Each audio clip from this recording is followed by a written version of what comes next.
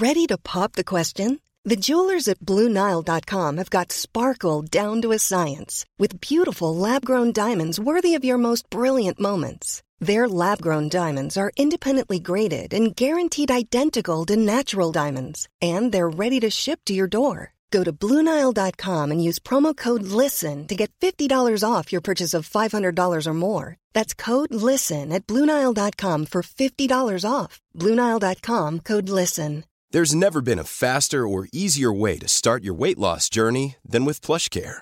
PlushCare accepts most insurance plans and gives you online access to board-certified physicians who can prescribe FDA-approved weight loss medications like Wegovy and Zepbound for those who qualify. Take charge of your health and speak with a board-certified physician about a weight loss plan that's right for you. Get started today at plushcare.com/weight loss. That's plushcare.com/weight loss. plushcare.com/weight loss. Connecting to the big show. In 3, 2, 1. I went to my car and I cried, how are we going to do this? How do we keep our family safe? There's Jessie, Nettles, Purdy, and I'm actually planning a wedding for the goats at Halloween. We're all in the war. We're all in the war now. You know, they're here. We're looking after them, and rightly so. Join the conversation. Call 0818 96 96 96. Text or WhatsApp 083 396 96 96. Email opinion@96fm.ie. This is the Opinion Line with PJ Coogan. Corks 96 FM. Lads, you collect the weirdest of things. Casey and Ross started the ball rolling on this earlier on. The weird collections that are out there. We'll come to some of them. We started getting them in yesterday at the end of the show after we talked to Derek, who collects tractors and motorbikes, like old tractors and old motorbikes. And we got a few in. There's one from Coogan Towers, which if you were an ardent listener, you'll have heard before Christmas. We've got, well, there's my mug collection, and then there's another one. We're getting some ideas in, some people collecting the weirdest of things. The weirdest of things. Get to that. Also, a story later, and just someone who contacted us yesterday in relation to one of the conversations we were having. We were talking about knife crime. Do you remember that? Talking about the Lord Mayor, first of all, about knife crime, and she had the idea for a knife amnesty where you could just hand in your knife, no questions asked. But secondary to that, she was looking for mandatory sentencing, 5 years if you're caught in possession of a knife, 10 years if you actually use that knife, as she said herself. If you're out walking the streets with a knife at 1 o'clock in the morning, you don't have it for peeling spuds. Then we got a call relating to that, and a little evidence, if ever evidence was needed. Lads, your smart speakers and your phones and your tablets and probably even your computers or your tellies, they're listening to you. If it's smart, it's listening to you.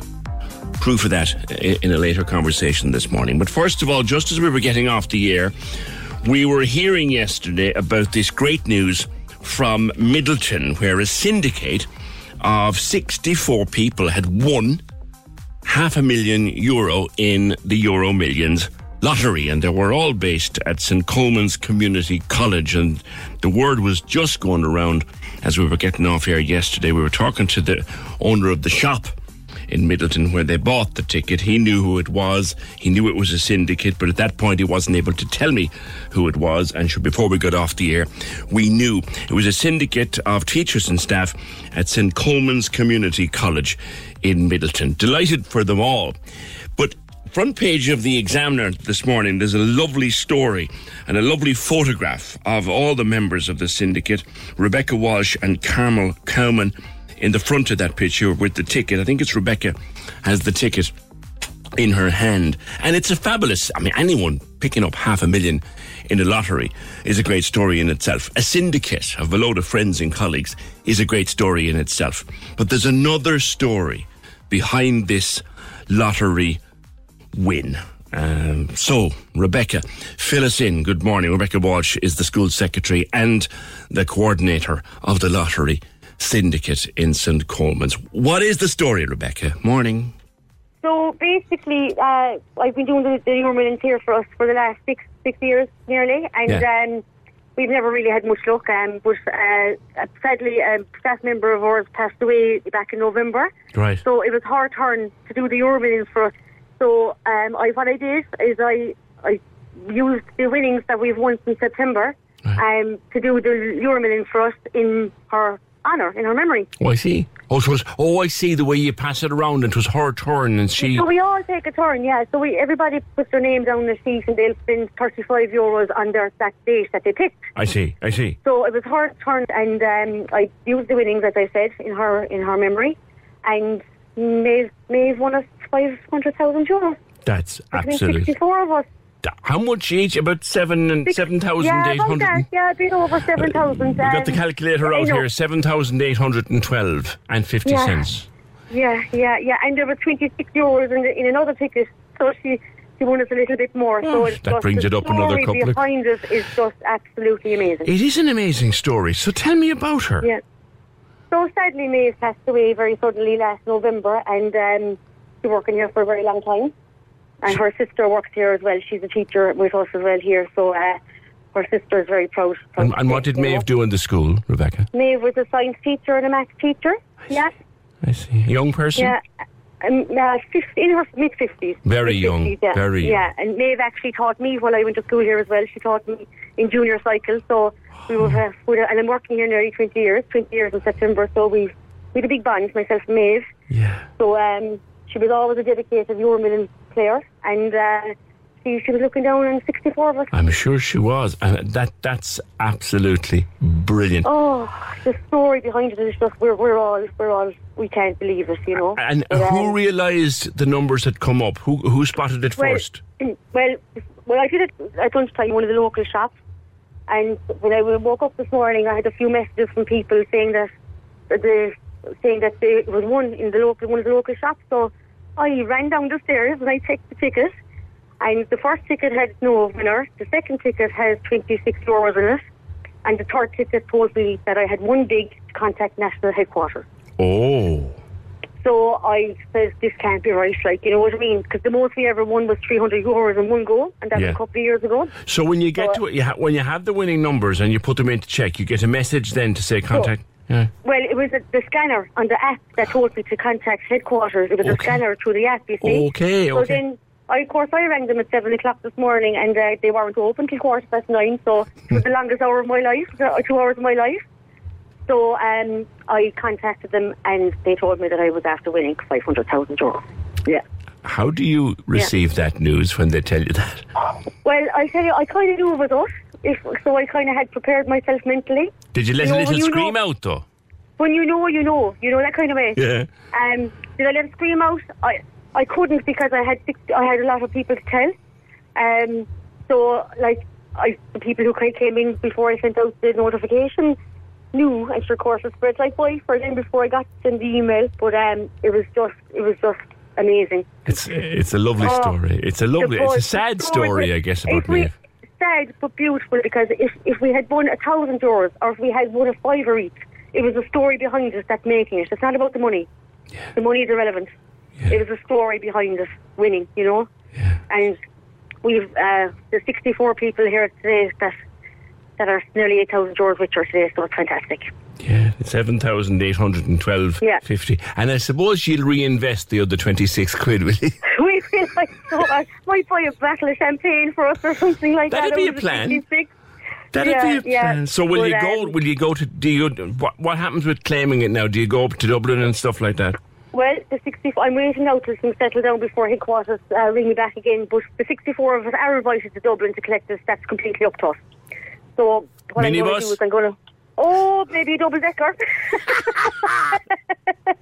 Maybe a double-decker. But look, I'll see who wants to come along for the journey. The more the merrier. I would love if we all went up. It'll obviously be a Saturday, because I don't think management would like us all going during the week to be known. Probably not. Probably not. Rebecca. I'm absolutely delighted for everybody. It's low, and it's great that we get a local win. It's great that we get a decent win. It's nice that it's a syndicate and everyone gets a few quid. But the story of Maeve is just lovely.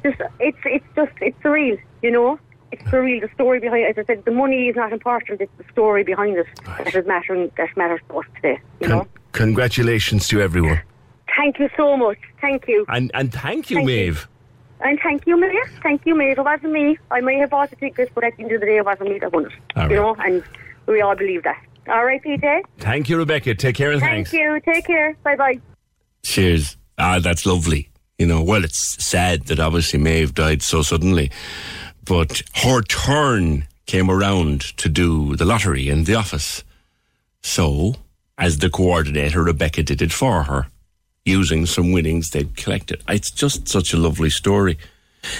There's got to be other stories like that out there. You know, did you ever win something where you might have put your dad's name in or your mom's name in after they'd passed away? Did you ever win something, or did something happen that you were waiting to happen? Did you get called for a job interview? Did you get a job after an interview? And you think, you feel that someone who'd gone before you had helped you with it. Did it ever happen? That ever happened? I'd love to hear those stories. There's loads of them out there. 0818 96 96 96. There's a car accident at the Fox and Hounds, just the junction there by the pub in Ballyvalan. There's no traffic lights. So their person who contacted us had just come through that junction. Don't know if there's anybody hurt or anything like that. Hopefully not.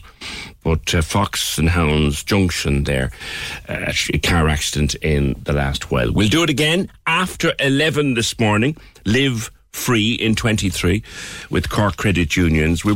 Yesterday's qualifier said it's the best giveaway she's ever seen on Cork's 96 FM, and it'll take some beating, you know.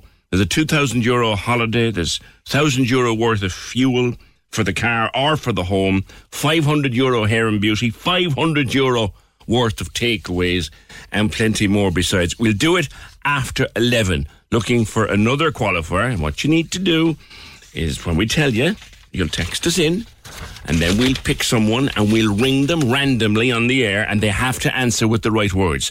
I want to live free with Cork's 96 FM. Your collections too. We'd love to hear your weird collections. Eva says, Eva says, I have a collection of useless men. That's an awful thing to say, Eva, about your husband and children. Or is that who you're talking about?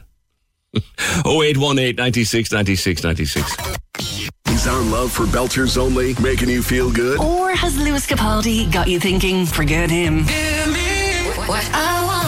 Tell us the music you want to hear. And what songs should disappear with the Cork's 96 FM music panel. Take our 10-minute music survey. And you could win a €100 pennies voucher. Give it a go right now. Find the link on Instagram, Facebook, and Twitter. What I want. Or see 96fm.ie. Join the conversation. Email opinion@96fm.ie. This is the Opinion Line with PJ Coogan. Cork's 96 FM. We also got the best comment of the week. This is a slam dunk. I'll hold you out on it for a little while. Do you remember yesterday we were talking to Kim about the paranormal investigators who spent the night in City Hall earlier this week, and they heard something in the Lord Mayor's office that kind of put the wind up them, and they're listening back to their recordings to see was it exactly what they think it was, but they think that someone said hello to them and someone said yes to them in the Lord Mayor's office in the dead of night. I'll come back to that because we had a absolute humdinger of a response on the text to that. 0818 96 96 96. Something else we talked about yesterday was kids and obesity. And I was reading from a new report or a new recommendation from pediatricians in America who reckon that we should now, as well as watching for our children's, say, eyesight, hearing, speech development, all those little milestones that kids have to pass as they grow up, we should also be watching their weight and watching for early signs of obesity. And then we should be teaching our kids to avoid obesity without stigmatizing, but teaching them to eat what's best for them, to eat what's not going to make them FAT, that kind of thing. It broadened out then to a discussion on home economics, and I made the point that I wish home economics was taught to every kid. And I wish back in my time that I had done home economics, because, and I'm not ashamed to say it, I've said it so many times before, I left home to get married and start my own house, I could barely boil an egg. I could barely boil an egg, and I didn't know how to use an iron. Truth. Absolute truth. Home economics would have been so much more useful for me to learn how to cook and to use proper nutritious food, make a few simple recipes, like I can just about do a shepherd's pie, or I can just about make spaghetti and meatballs without killing somebody. But I should have been able to do that leaving school and learn how to use healthy, proper food and not be buying processed crap. I should have known that, and I should have learned it maybe in school. Andrew, you agree it's home economics should be part of everybody's learning. Good morning. Good morning, PJ. How are you? How are you, boy? Yeah, good. I'm good, thanks. It just struck a chord with me when you said about home economics, and I was just thinking, I think the whole curriculum, the school curriculum, we say the second level education, it's a bit dated in its current form. Yeah. I mean, there's a lot of emphasis put on subjects, we say, like history, learning about the past. That's well and good, but we need to educate these kids for when they leave school. Yeah. Like, even I've always said it, I find the whole leaving cert system flawed. That you're testing these kids on 2 weeks in June. Yeah. It's not a test of intelligence. It's a test of memory. What they can remember. You could have the most intelligent student out there get nervous on the day. Oh yeah. And just make a balls of their leaving cert or junior cert, and they're judged on that for the foreseeable future. But like, it was what you just said about the home economics. Yes, there should be more emphasis. There should be more emphasis put on mental health, topics that they have to deal with in the real world when they leave school. Yeah. I suppose there is a place, Andrew, for history and geography and French and Spanish and all those things. But I know many. There is, yes. Many of my peers, we left school, didn't know how to read a payslip. That kind of thing. Yeah, but what I'm kind of saying, like we say, I've done history myself. I done honours history and got an honour. But like, in the workplace, there's very few positions then would be, we say, a librarian. There's very few positions like that you would need history for. Yeah. I mean, okay, so there's a lot of those basic knowledge of history will improve your journalism. If you want to be a journalist, a basic knowledge of history will improve your ability as a journalist. But it's of no use to you if you want to be a civil engineer, for example. Exactly.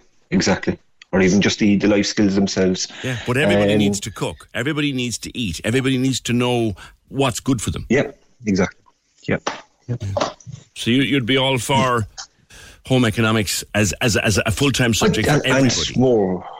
And more subjects, just to shake up the system itself. It's just become, just outdated in my mind, I mean, that education system is there, I don't know, it's probably since the 60s or 50s. Oh God, it's before that, I'd say. It's before that. It's as old as the hills. Yeah. Yeah, so it is, it just struck a chord with me. Okay. The other point that I just would like to make is regarding the voice that was heard in the City Hall. Yes. Yes, the yes, Now, PJ, I'm in no way surprised that there was a voice heard. Yeah. What I'm surprised with is that somebody in the City Hall... It was you heard this. You sent this in. What do you think they heard? No, what I said was that I'm in no way surprised that a voice was heard in the City Hall. I'm just surprised that someone in the City Hall actually said yes to something. Maybe it was yes to the convention centre. Yeah, what you said was, for goodness sake, yes. Now that I know, it must have been you. I know you text us a lot. You said it was Terence McSweeney saying yes to the convention. Yeah. Andrew, cheers, good man. Mischievous. Doesn't look like anybody hurt at Fox and Hounds. Thank you, Donal. No lights, just a tip. Nobody hurt at the Fox and Hounds. Good to know. Andrew, thanks. 0818 96 96 96. Any more of those collections? Yeah, we got an email about Patrick's Hill. Where did I put it? This came in, yes, I think from Jamie. Around the corner, I park there every morning, so I know Patrick's Hill well, and there are a lot of steps and a lot of ups and downs and a lot of broken pavements there. I wanted to put a few points to you, says Jamie. Something happened today, and I definitely need PJ on the case for this. I was on my way back from lunch yesterday, walking up Patrick's Hill, when a man coming down the other way misplaced his step and went down in a heap. He hit his head, his glasses went into his eye, and he landed very heavily on his shoulder, so he couldn't get up. He needed to go to hospital. Got me thinking, I'm no engineer, but there must be a way to design that entire footpath better than having steps on such a steep hill, because it's easy to miss your footing and you can take a very heavy fall just like that man did. Is there some better way? Could there be more steps or a bit of a ramp or a railing or something people could catch onto if they start to fall? Something they could do. I'm not an engineer, he says, but there's got to be some way to do it. Just putting it out there. I hope someone would do something about it, because working in the area, it's not the first time that I've seen people fall or heard of people getting a bad fall. The man wasn't elderly, but I can imagine an older person taking the same crack on the head and their shoulder, and that had been a very serious injury. So maybe some decision maker out there would hear this and save a lot of grief and agony, and maybe even life-changing injuries for some older people. Thank you from Jamie. And actually, Jamie, as I read your email, I was thinking of something. At the moment, I'm carrying a little bit of an injury to my left Achilles. It's very mild. It's nothing serious at all, just a little bit sore from time to time. But I was trying to figure out what the hell happened. What on earth happened? How did I get that? Because, you know, I'm not the best exerciser in the world. Do you know what I mean? But I finally tracked it down. And my chiropractor, who looks after me and all these things, said to me, you must have jarred that leg or gone over on that leg or something. And I know what it was. It was towards the end of last summer. I was coming in here one morning and I needed to go. I parked the car and I was walking up to the door of 96 FM and I realised I need to go back for something. I forgot something from the car. So I went back and I stepped off the pavement there on the left side of Patrick's Hill as you go down. And as you know, that pavement, you don't know what height it is. It's not a uniform height. Now, it's probably difficult to do that on a hill, but bear with me for a second.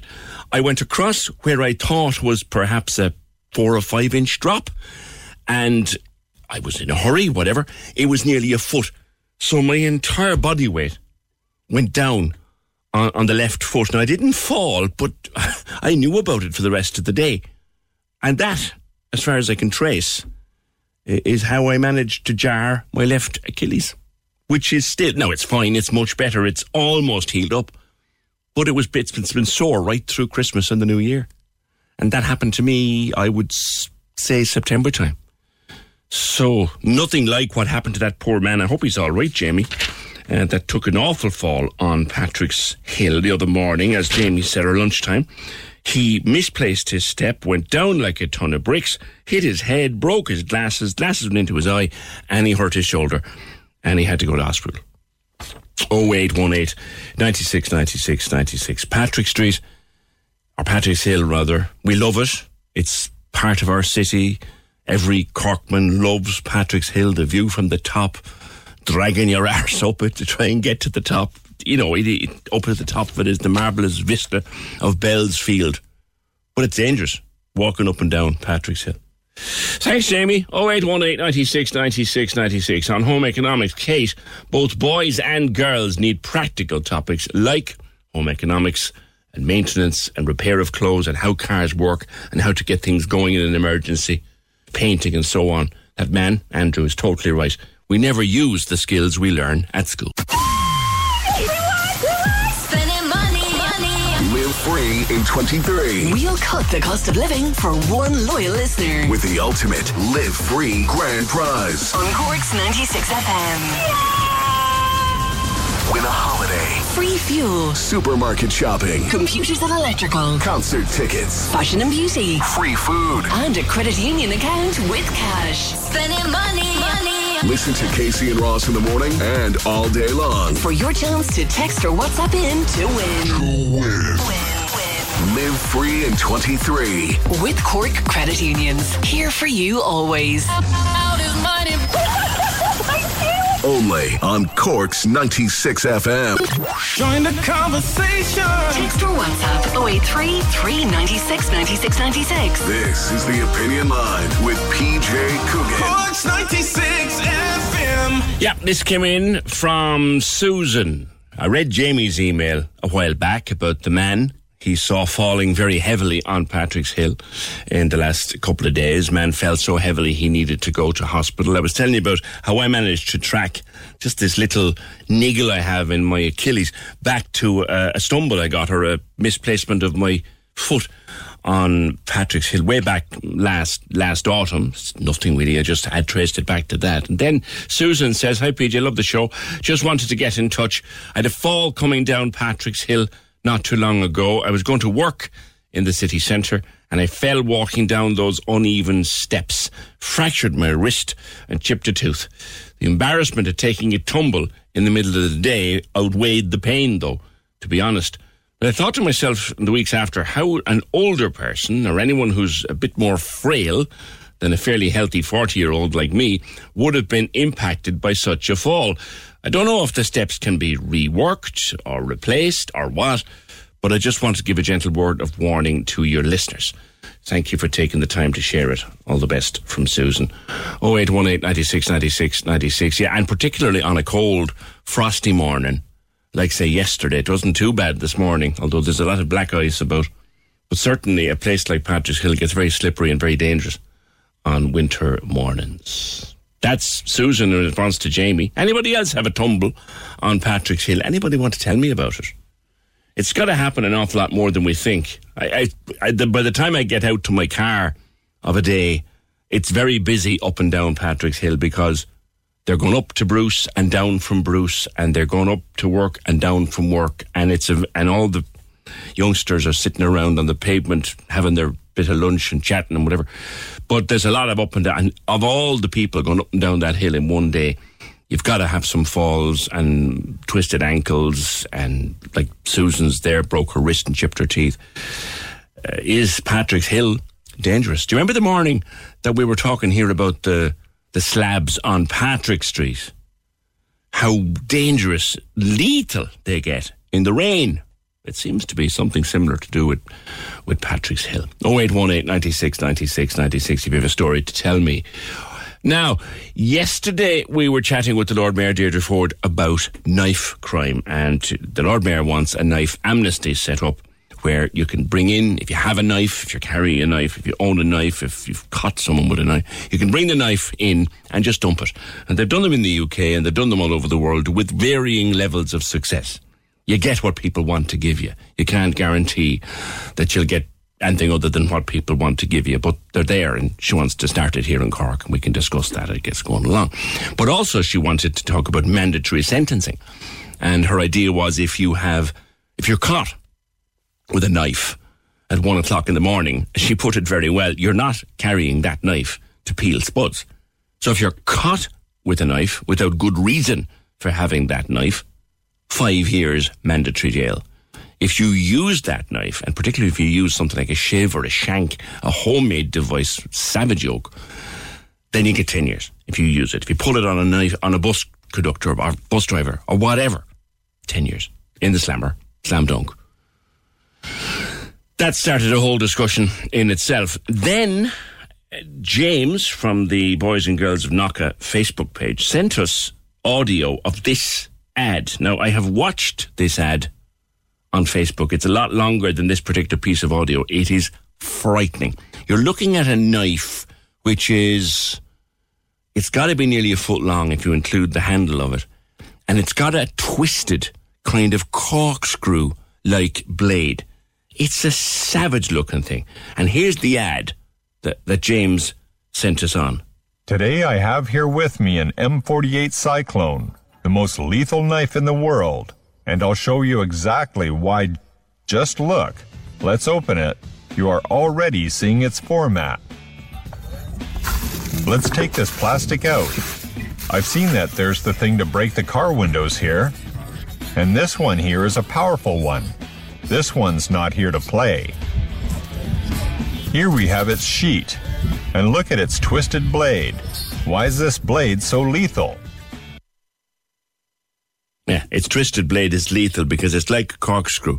So when you shove it, you don't need me to tell you. He did a demonstration with a cardboard box. We put a regular knife, stabbed a cardboard box with it, and it left a hole. And then you pull the knife out. This particular knife, you pull it out, and it leaves a jagged, ragged tear, which can't be stitched. And he actually says that in the video, the longer version of the video. It can't actually be stitched. James, you were watching that. It came up on your Facebook, and you were shocked. Morning to you. Morning, PJ. How are you? Yeah, absolutely. To be fair, no, I was shocked when I saw it. I sent it to you straight away. I mean, that knife has only one purpose, and that is to maim someone or kill someone. No other purpose.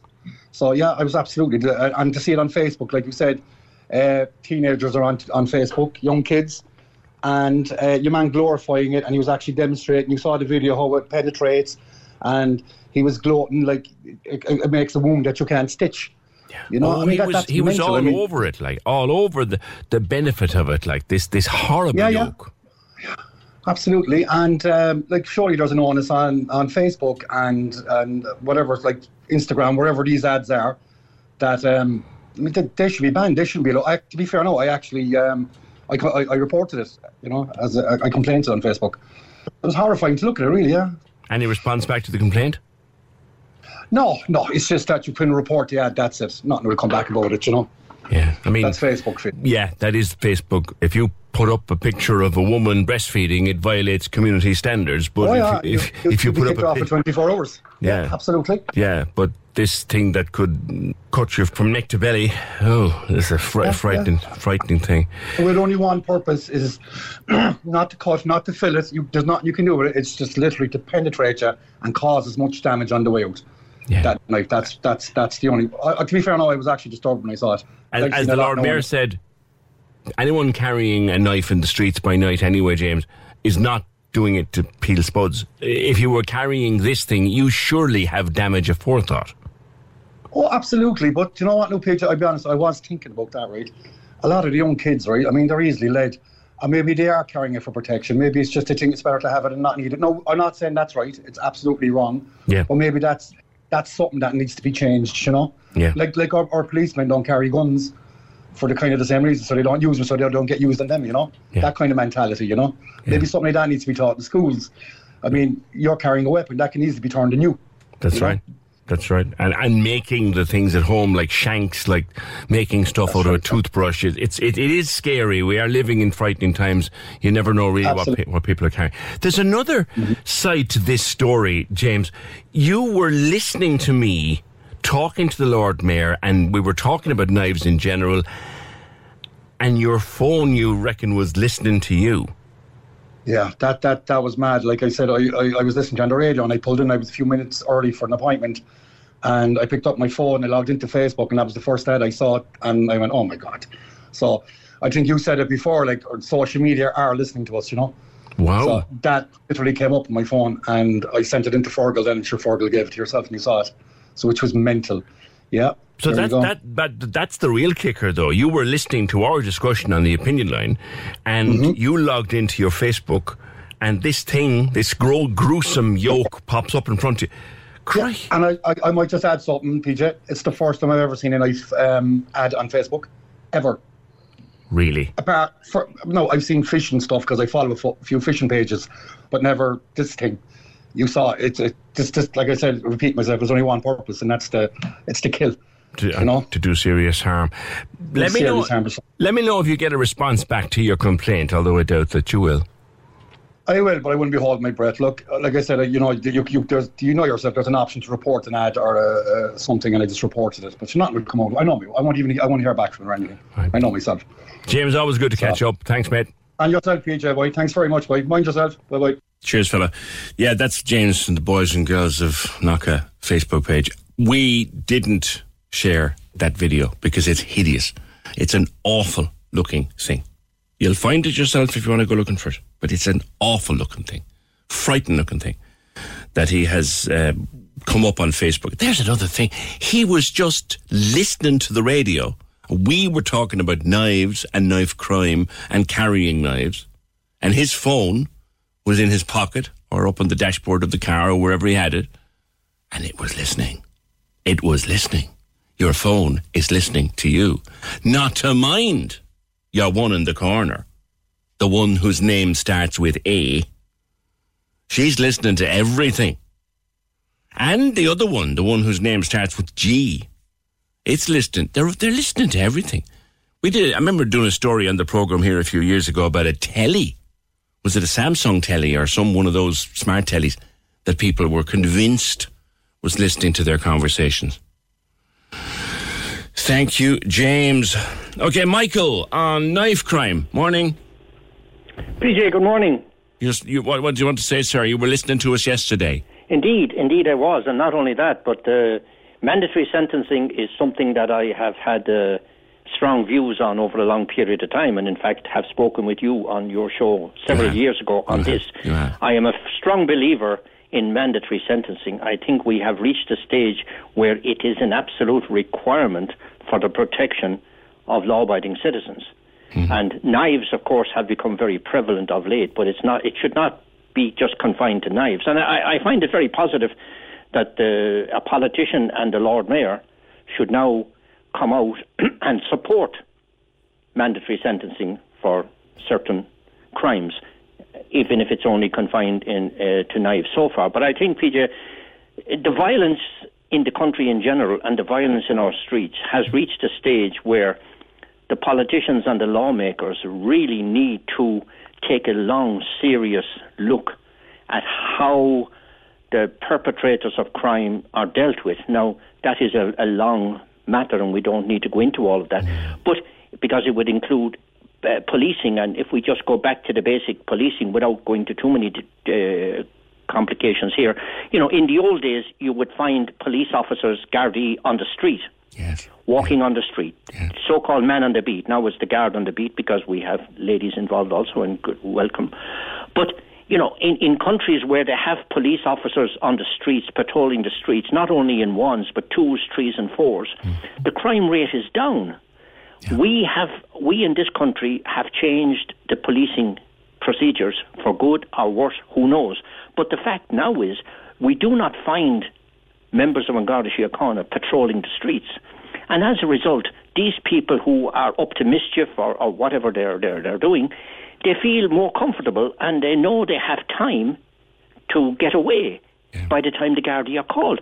So it begins there.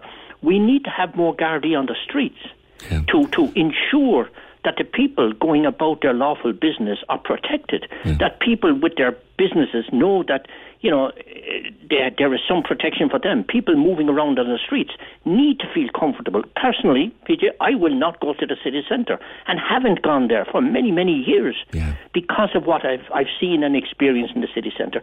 So that brings us then on to the question of mandatory sentencing. We see the repeat offenders appearing in court. Appear in court. They're 10, 15, 20, 140 times recently somebody was in court. Well, Michael, as you know, in a previous life before this programme, I spent 12 years as the court reporter for 96 FM and indeed did some national stuff. And I've seen it all in court. And like that, I've seen 120 previous convictions and I've seen all that. And what I've also seen is the hand-wringing from the barristers and the social workers and the probation workers trying to get this little gutter snipe with 95 previous convictions trying to convince us he's a nice guy who suffered from a bad childhood. Give me a break. Well, I fully agree with you. That's why we need mandatory sentencing. And if there is mandatory sentencing, then that will avoid a lot of time wasting. It will avoid, first of all, we have the free legal aid, of course, and that leads to the appeals and the various appeals that take it down. But, PJ, the whole thing, I would suggest, with all due respect to everyone involved, I think our whole court system has kind of lost its perspective, because I would suggest that is there to protect the law-abiding citizen.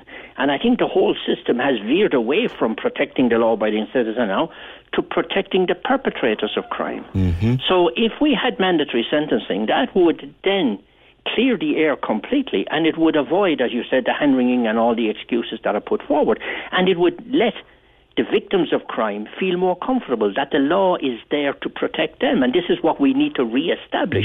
Confidence in the system to show that it is there to protect the law-abiding citizen.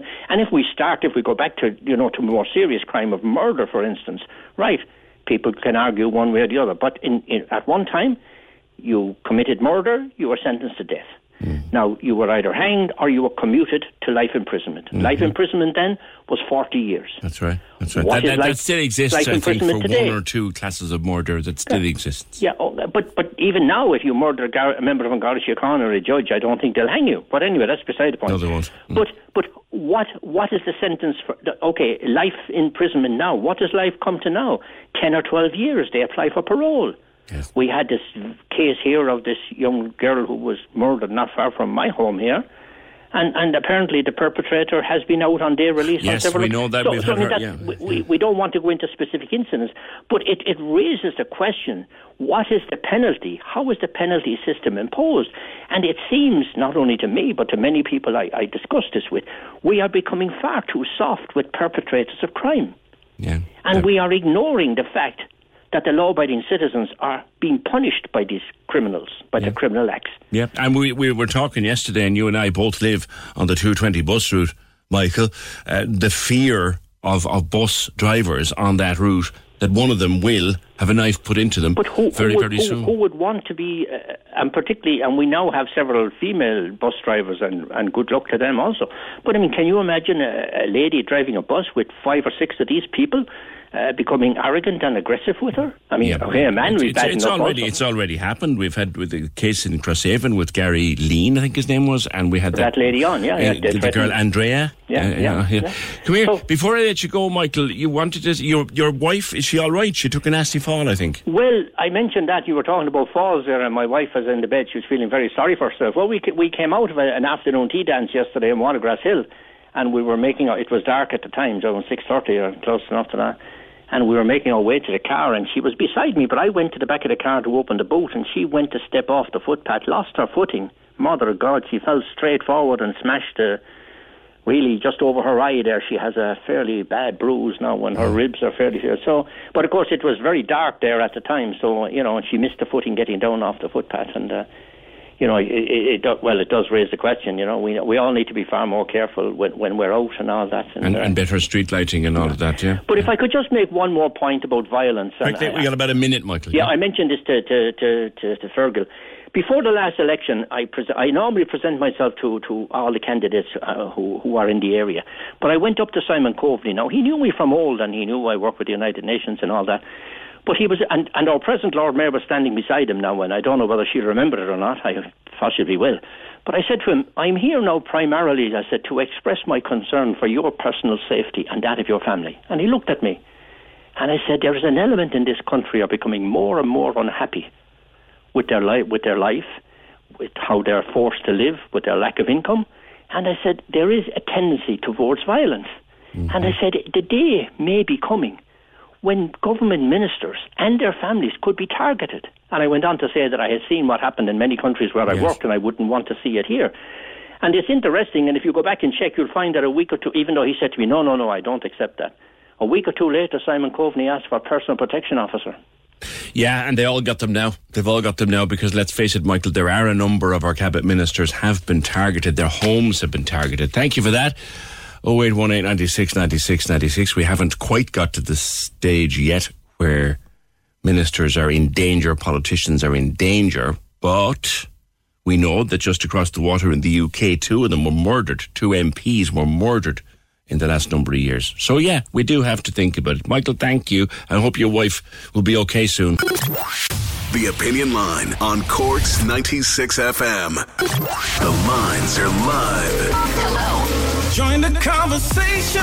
Call 0818 96 96 96. Text or WhatsApp 083 396 96 96. Email opinion@96fm.ie. This is the Opinion Line with PJ Coogan. Cork's 96 FM. A couple of different conversations going on this morning, and if you want to start a new one, feel free at any one of our numbers. 0818 96 96 96. Mandatory sentencing.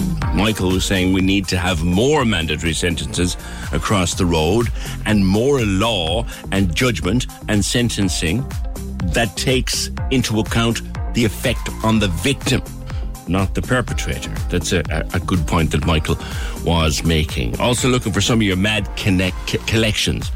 mad. We have a collection of BMX bikes has been reported to us. Christmas tree baubles and Christmas tree stuff seems to be quite popular. My missus, I just did a quick head count last night. We reckon that, you know, the Nutcracker dolls that you'll get in all the Christmas shops, and you get them anything from 4 inches long to hang on the Christmas tree to you go in the door of a supermarket in the Christmas time and there's a 6-footer in the doorway. We reckon there's about 40 of them in Coogan Towers. The ones from about a foot high to 18 inches high. We've one giant Nutcracker. He's a metre higher, just under 4 foot high, and he lights up and he stands in the hallway. She would love a 6-footer to stand in the porch for Christmas. But the cost of the buggers, they're nearly $1,000 for the big ones. We picked up the metre high guy at a steal because he was a window display and he got slightly damaged. But we've got 40 large Nutcrackers in the house. We're Premier League Live back on Cork's 96fm.ie this weekend with Trevor Welsh. Saturday from midday, powered by TalkSport. Live coverage this Saturday of Liverpool versus Chelsea. That's at 12:30. West Ham against Everton at 3. Crystal Palace v Newcastle at 5:30. Premier League Live online with Harvey Norman, your home of the big screen. You go to the Cork's 96FM app if you haven't got it. Why haven't you got it? If you haven't got it, download it, open it up, and you'll find the Premier League Live link of the Premier League Live button there, or you can go to 96fm.ie, www.96fm.ie. The team back on Saturday afternoon. 0818 96 96 96. There's a tractor has lost its load on the back road to the airport. Road currently closed up there. Hope nobody hurt. Speaking of people being hurt, you'll have heard Ger O'D on the news. Ger from the ambulance service, his community engagement officer. I sincerely hope, Ger, that predictions of freezing rain don't come true. I've only ever seen it twice in my life and I don't want to see it again. But you've already had a lot of calls this morning from people, stumbles and falls and tumbles and crashes. Morning. Yeah, good morning, PJ. Yes, we are experiencing a high call volume at the moment in the Cork area alone. For people slipping on ice.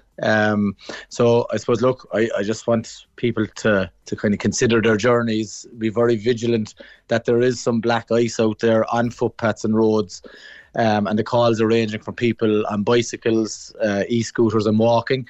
And look, people can sustain nasty injuries from a simple fall on ice. It's often a very helpless fall and can end up in, head injuries and broken limbs.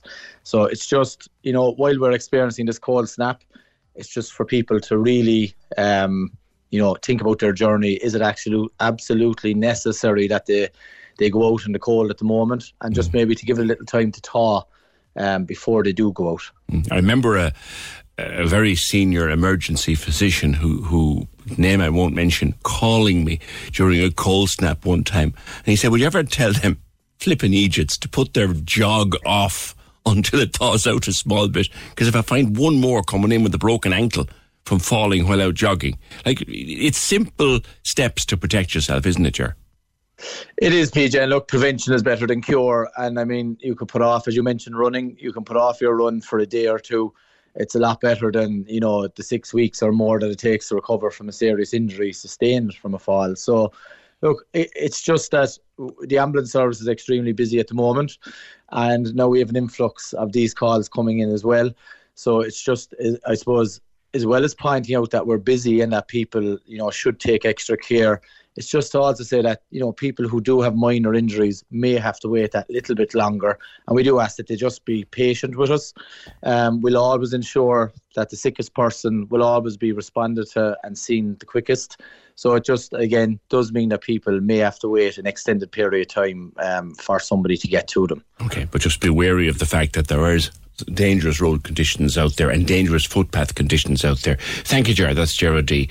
He's Cork-based National Ambulance Service Community Engagement Officer. 0818 96 96 96. I saw it once. I got caught in it once, and I don't ever want to see it again.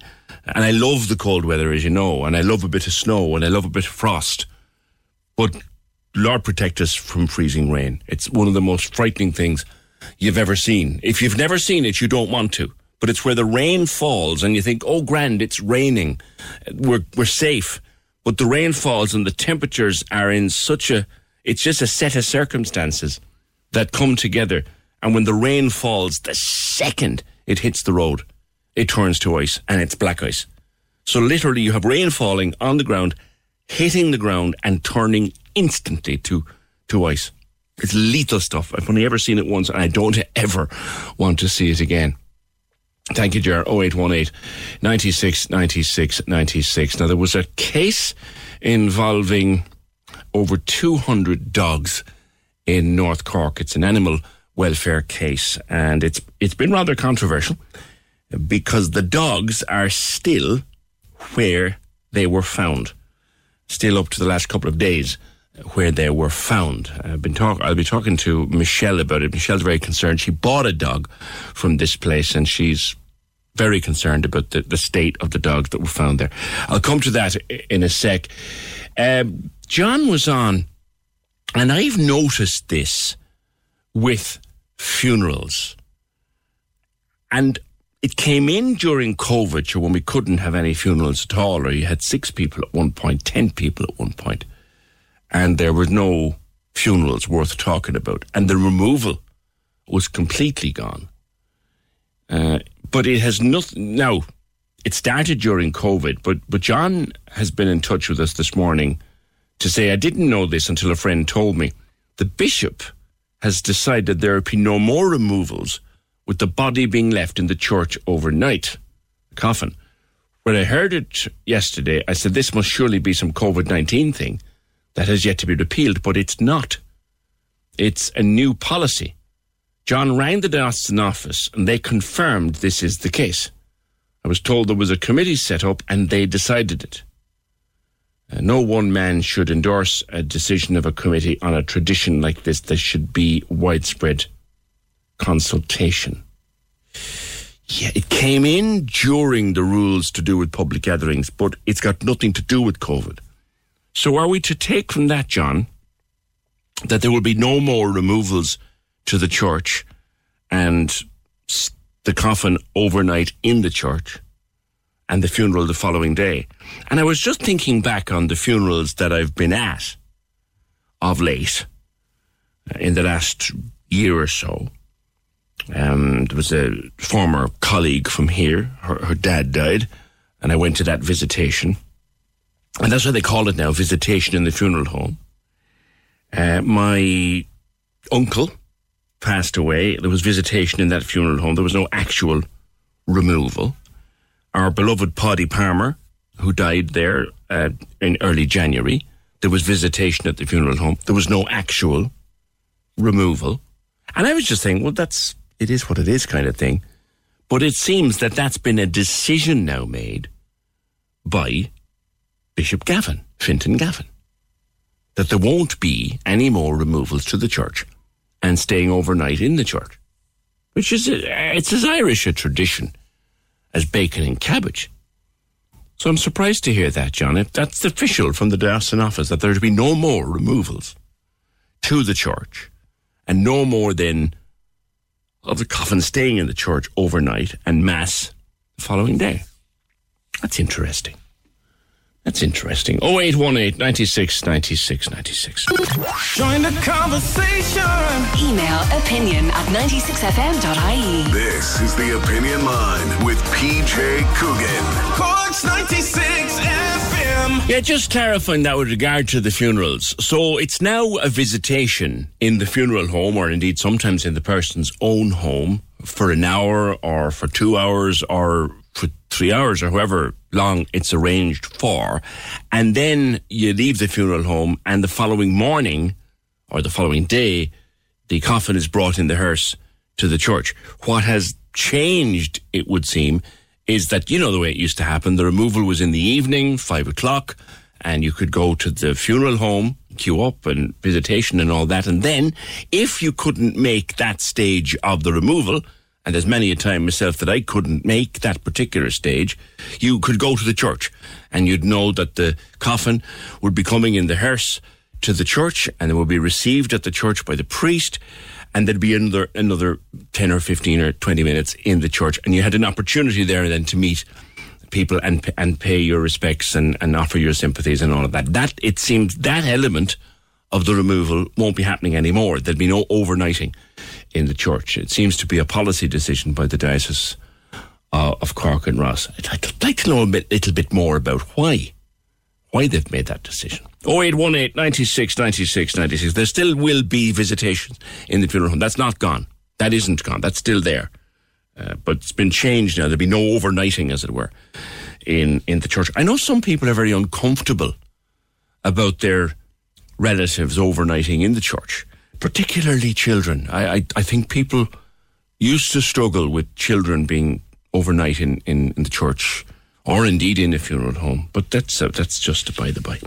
Right, a dog breeder in North Cork has been shut down by the County Council for posing, and I quote here from Cork Bio, a serious and immediate threat to animal welfare.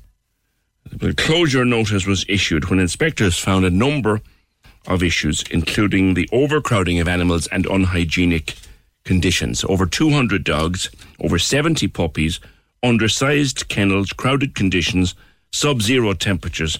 There was an inspection pre-Christmas when it was very, very cold.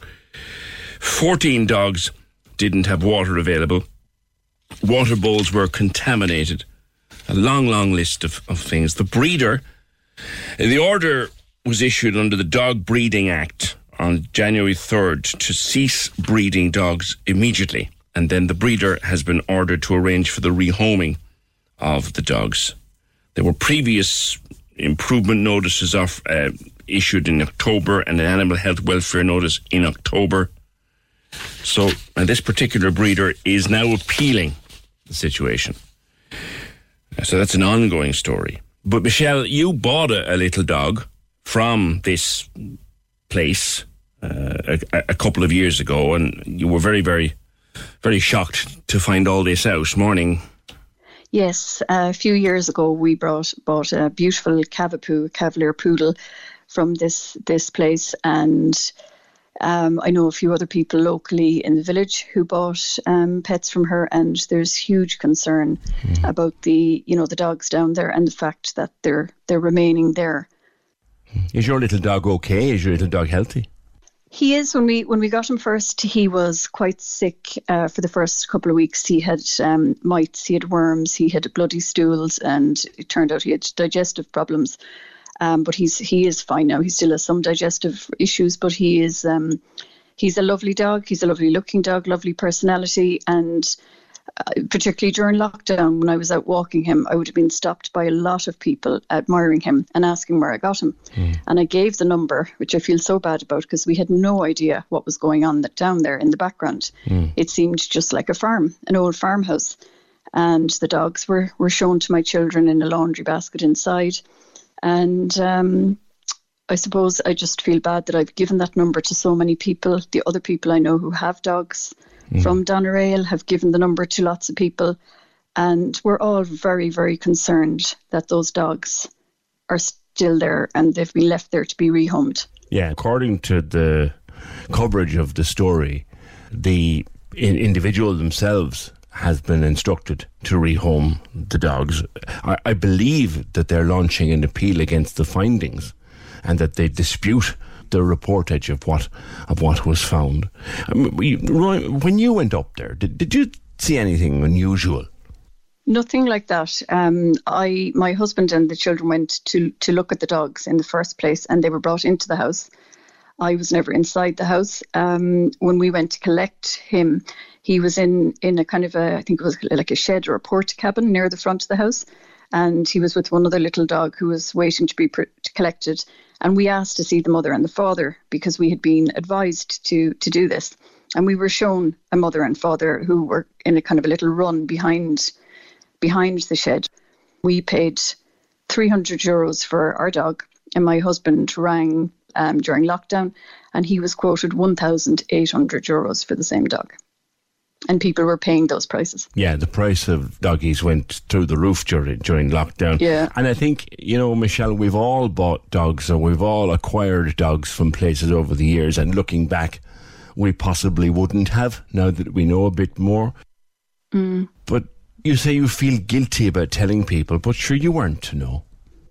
No, I wasn't. I mean, no, but I suppose the biggest concern is I'm looking at my dog here, and he's lovely and warm. And do you know what? We all read that inspector's reports. These inspectors don't go out lightly and make these reports and these findings. And I'm aware there is an appeal, but their findings, said that those dogs were in sub-zero temperatures with no bedding. Some had no access to water. There was contaminated water. It's just horrifying to think that they were in that situation in the first place, but that they've been left in it. Yeah. They've been left down there, whether there's been improvements or not. Yeah. I mean, I don't know the law on this, but surely they should have been seized and taken out of there, even in the short term. They were ordered to cease immediately. That order issued on the 3rd of January and been ordered to arrange for the rehoming of the dogs. That is the bit that people are finding strange, that the person against whom these findings were made, and look, they're entitled to appeal them. If they want to appeal them, they're entitled to. Totally. But they were told, rehome the dogs. Yes. There's animal welfare groups and animal lovers going mad. They're up in arms on social media over this. They're contacting TDs and local media and everything to find out why this is happening. We don't know. We've been told by the council that there's a case pending, so they can't comment, which is fair enough. But in Limerick yesterday, there were 19 dogs removed from unsuitable conditions, and they were just taken on the day. I don't know what the situation or what the background to that case was. But we're just wondering, I suppose, is there some reason why these dogs have been left there? I've spoken over the years with animal welfare activists. I've spoken to vets about puppy farms. They are a scourge. They're still out there, Michelle.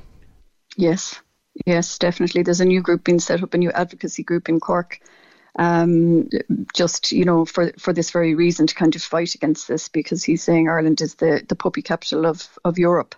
It just doesn't make any sense why they've been left there. Well, I have 2 little dogs, and I talk about them an awful lot on the radio because they're part of the family, and I love the bones of them both. You have your little fella. I've no doubt you feel the same. Those of us who genuinely are dog lovers, we struggle to understand, don't we, how you could leave animals in conditions like that? Oh, it's impossible. I just can't comprehend how you could. Even one dog like that, never mind 220. I mean, the mothers, and the mothers in particular, the fathers, the older dogs that have been there for a long time. I mean, the puppies will get homes and everybody will love the puppies, but it's those older dogs. Some of them haven't been socialised. What kind of health problems do they have? Who's going to take them? Are they even suitable for being rehomed? Michelle, thank you. Thank you, PJ. Yeah. The puppy farms are a scourge, and during lockdown, they made a fortune, absolute fortune, so they did. And like I said to Michelle there a second ago, like we've all, I guess, I know we have, our little Bella. She's nearly 10 now. We were trying to work out her age the other day. She's nearly 10. And for the Cavalier King Charles, she's in remarkably good health. And she's a little bundle of divilment and fun. And she's as thick as the table. But we love her to bits. And we bought her from a fella in Kerry. And looking back now, we probably should not have bought her in the way we did. I handed him cash. There were 2 little dogs. There was herself and what he said was her little brother. Beautiful little dog. We only had the cash with us for one. And I think back now, if I had the cash or if there was an ATM nearby, I'd have bought the second dog because they're just adorable little things. But looking back at it now, that was not the way to buy a dog. I would never get a dog that way now. But that's 10 years ago. What did we know then? But that's a very disturbing case, and it's under appeal, so we're not reporting as much detail as other outlets might have, but it's under appeal. But while they're appealing, the dogs are still there, and that's what's upsetting Michelle. 0818 96 96 96. Just on removals, a few things coming in. We're in Cloyne Diocese, and last year when my mum passed, she was in the church overnight. It must be a city thing, says Kevin. This is from John, who just noticed that there's no more overnighting in the church. And John says he contacted the diocesan office to be told that this is a decision. It's now policy in the Diocese of Cork and Ross. PJ, I sing regularly at funerals. Usually the deceased is carried into the church just before the ceremony begins, so not left overnight in the church. They're carried in by the family just before the ceremony. Thanks, says Sarah. Yeah, I know that's the modern practice, Sarah. That's the new practice. But the older practice was leaving them in the church overnight. That seems to be gone. PJ says, Dennis, did you know there's a charge of approximately €1,000 to leave your loved one in the coffin overnight in the church? Where is the goodwill from the church in this scandalous charge? Prices vary. Hey, I'm Ryan Reynolds. At Mint Mobile, we like to do the opposite of what Big Wireless does. They charge you a lot, we charge you a little. So naturally, when they announced they'd be raising their prices due to inflation, we decided to deflate our prices due to not hating you. That's right. We're cutting the price of Mint Unlimited from $30 a month to just $15 a month. Give it a try at mintmobile.com/switch. $45 up front for 3 months plus taxes and fees. Promo rate for new customers for limited time. Unlimited more than 40 gigabytes per month. Slows full terms at mintmobile.com. There's never been a faster or easier way to start your weight loss journey than with PlushCare. PlushCare accepts most insurance plans and gives you online access to board-certified physicians who can prescribe FDA-approved weight loss medications like Wegovy and Zepbound for those who qualify. Take charge of your health and speak with a board-certified physician about a weight loss plan that's right for you. Get started today at plushcare.com/weight loss. That's plushcare.com/weight loss. plushcare.com/weight loss. Hey, it's Ryan Reynolds, and I'm here with Keith, co-star of my upcoming film, If, only in theaters May 17th. Do you want to tell people the big news? All right, I'll do it. Sign up now and you'll get unlimited for $15 a month and 6 months of Paramount Plus Essential Plan on us. mintmobile.com/switch. Upfront payment of $45 equivalent to $15 per month. Unlimited over 40 gigabytes per month. Face lower speeds. Videos at 480p. Active Mint customers by 531.24 get 6 months of Paramount Plus Essential Plan. Auto renews after 6 months. Offer ends May 31st, 2024. Separate Paramount Plus registration required. Terms and conditions apply if rated PG. With different churches and different funeral directors. Well, the price of funerals is eye-watering stuff. Absolutely eye-watering stuff. You would hope against hope that most people have a little bit set aside or a little bit of insurance or something to cover the cost of a funeral, because if you landed with the cost of a funeral, it's very expensive. Tom says the bishop may have good reasons for this, but I agree there should definitely be wider consultation.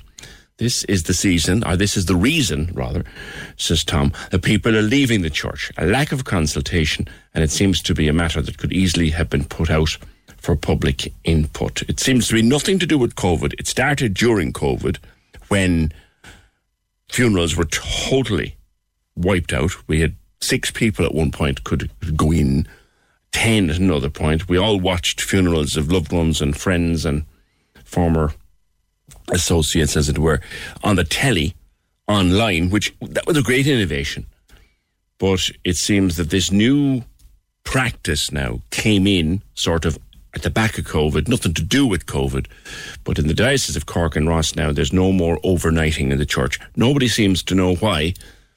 John says, that's not true. I just got onto a funeral home and they confirmed there isn't and never was a charge for keeping the body in the church. Okay. That's a separate argument within the argument, but happy to have them. We're in, on Puppy Farms, Fiona, I've lost count of the number of emails and calls I've made to government to update the law and bring in new legislation. Not good enough that innocent animals suffer. 0818 96 96 96. I think we have a couple of people who want to get involved in the conversation on Puppy Farms, and we'll do that next. Cork loves the arts. We do too. That's why we bring you the Arts House. Every Sunday on Cork's 96 FM. Hi, it's Elmarie. Join myself and Connor every Sunday morning to find out what's happening in the arts all over Cork. There's so much happening. Fantastic festivals with great events for all ages, and we'll tell you all about them. The Arts House. Sunday mornings, 8 to 10. With Griffin's Potatoes. Planted, picked and produced in Cork. Griffin's Potatoes. The great taste of home. Cork's 96 FM. Breed on puppy farms. Morning. Good morning. How are you doing, PJ? Hi, How's it going? What do you want to say? Yeah, look, I mean, I feel strongly about this as well. I suppose this time last year, it was before Christmas actually, we had said to our children we get a dog. Now it wasn't for Christmas. My husband had actually been through treatment, and we said when he finished we'd get a family dog, and they're at that age. They were at the time 6, 8 and 9, so you know they're able for the responsibility. So I was kind of thinking to go to animal rescue centres, so it would have been maybe the end of November, and I approached a good few, and in fairness, their practice was that they would sort of vet obviously the potential owners, which was up for, but I think before Christmas they were reluctant to rehome dogs, if I'm correct now maybe, and you know I totally understand that, but you know something, I was up in Dublin doing some shopping in IKEA, and I said, sure, I'll just have a look at other options. So I went on dogs.ie, and I'm not trying to slander any particular website or that, but you just realise the scale of how many people are breeding dogs, and if it's legit, that's fine, but literally on the way down from Dublin to Cork, I visited maybe 8 different potential dog breeders, and what I saw, it really made my stomach turn, and you know, especially when it's unexpected, because look, I had been delayed, and I was to go to one particular household, and the person that was going to meet me wasn't there, so it was the uncle or whatever, and you know, I could see that the dogs would be brought in from the shed maybe into the house, but I was brought out to this cold shed, and you could see the mother, the bitch, she was just wrecked looking, you know. There was excrement all over the floor, and they were desperate. You could see them jumping at, literally desperate to get out, and that wasn't the only place, you know. And I mean, beautiful houses, lovely.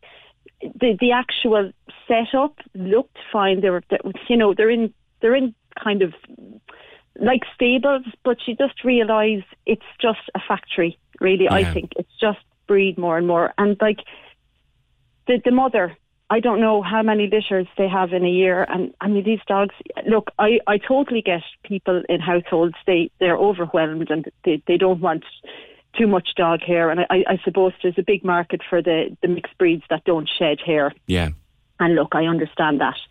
There was probably only one place where it was a family, and they had the male and the female, and you could see that the puppies were really brought up like part of the family. You know what I mean? They were. But I suppose just people know this, but it's amazing how, you know, your moral compass will tell you, look, ideally we'll go to an animal rescue, but then you think, oh, look at that beautiful little puppy there, they're gorgeous. And I think just for everybody to go places like, I actually didn't visit the Cork centres, and I'm sure they're wonderful, but like Limerick Animal Welfare I happened to go to, and you just see they have so many litters of puppies there, and you know, there really are, that particular one and many more are very good animal welfare places. And I mean, you know, there's so many dogs being put down, and probably other animals as well, just before you look to the gorgeous whatever mixed breed who doesn't shed, just look at what's available in the rescue centres. There's a lot of purebreds as well, and I know they're expensive, that don't shed. I mean, I'm thinking of, and I know because we've had over the years, we've had 1, 2, 3, we've had about 6 of them. Cavalier King Charles. I know. I'm sorry, because I understand. Of course, if you go on to the dog, adorable little dogs. They're thick, stupid. I mean, completely stupid. I used to 2 of them actually, so I know. They're the most perfect little dog for a child. Yeah. They're the most perfect little family dog. Thick, stupid, but they're and they are bred in puppy farms at an awful rate. They are very hard to get a King Charles from shall we say, a reputable place. Yeah. You're right. And some of the crossbreeds, they're coming from... No, I mean, you do understand. Look, I mean, some people had children have asthma. And of course, like, if you want to get a particular breed of dog, I do know, with a thoroughbred, maybe what you get, a bit more about the temperament. But there's, like, I have to say, I'm not an expert, but I would just encourage people first, as the first port of call, go to the animal welfare places, because this, I mean, even from the point of view of environmental impact, just breeding and consuming more and more puppies and animals when there are so many animals being put down. And we all know this. And we do. And I think every person kind of knows ideally this is the right thing to do. But then when you look at your own 4 foot squared and you say, oh, look, I'd love the little, you kind of want the perfect setup. But like, there's beautiful dogs. There really are. Like we have a crazy dog that we're working on training him, but we're sticking with it. He's a lurcher. Oh, they're great little dogs. Well, they're big dogs. I know. My daughter is weak for a lurcher. She loves lurchers. They're big Egypts, and they're often confused with greyhounds, you see. Yes, and I suppose our fellow chief is his name. I think there may be some beagle in him, and also maybe a bit of Saluki.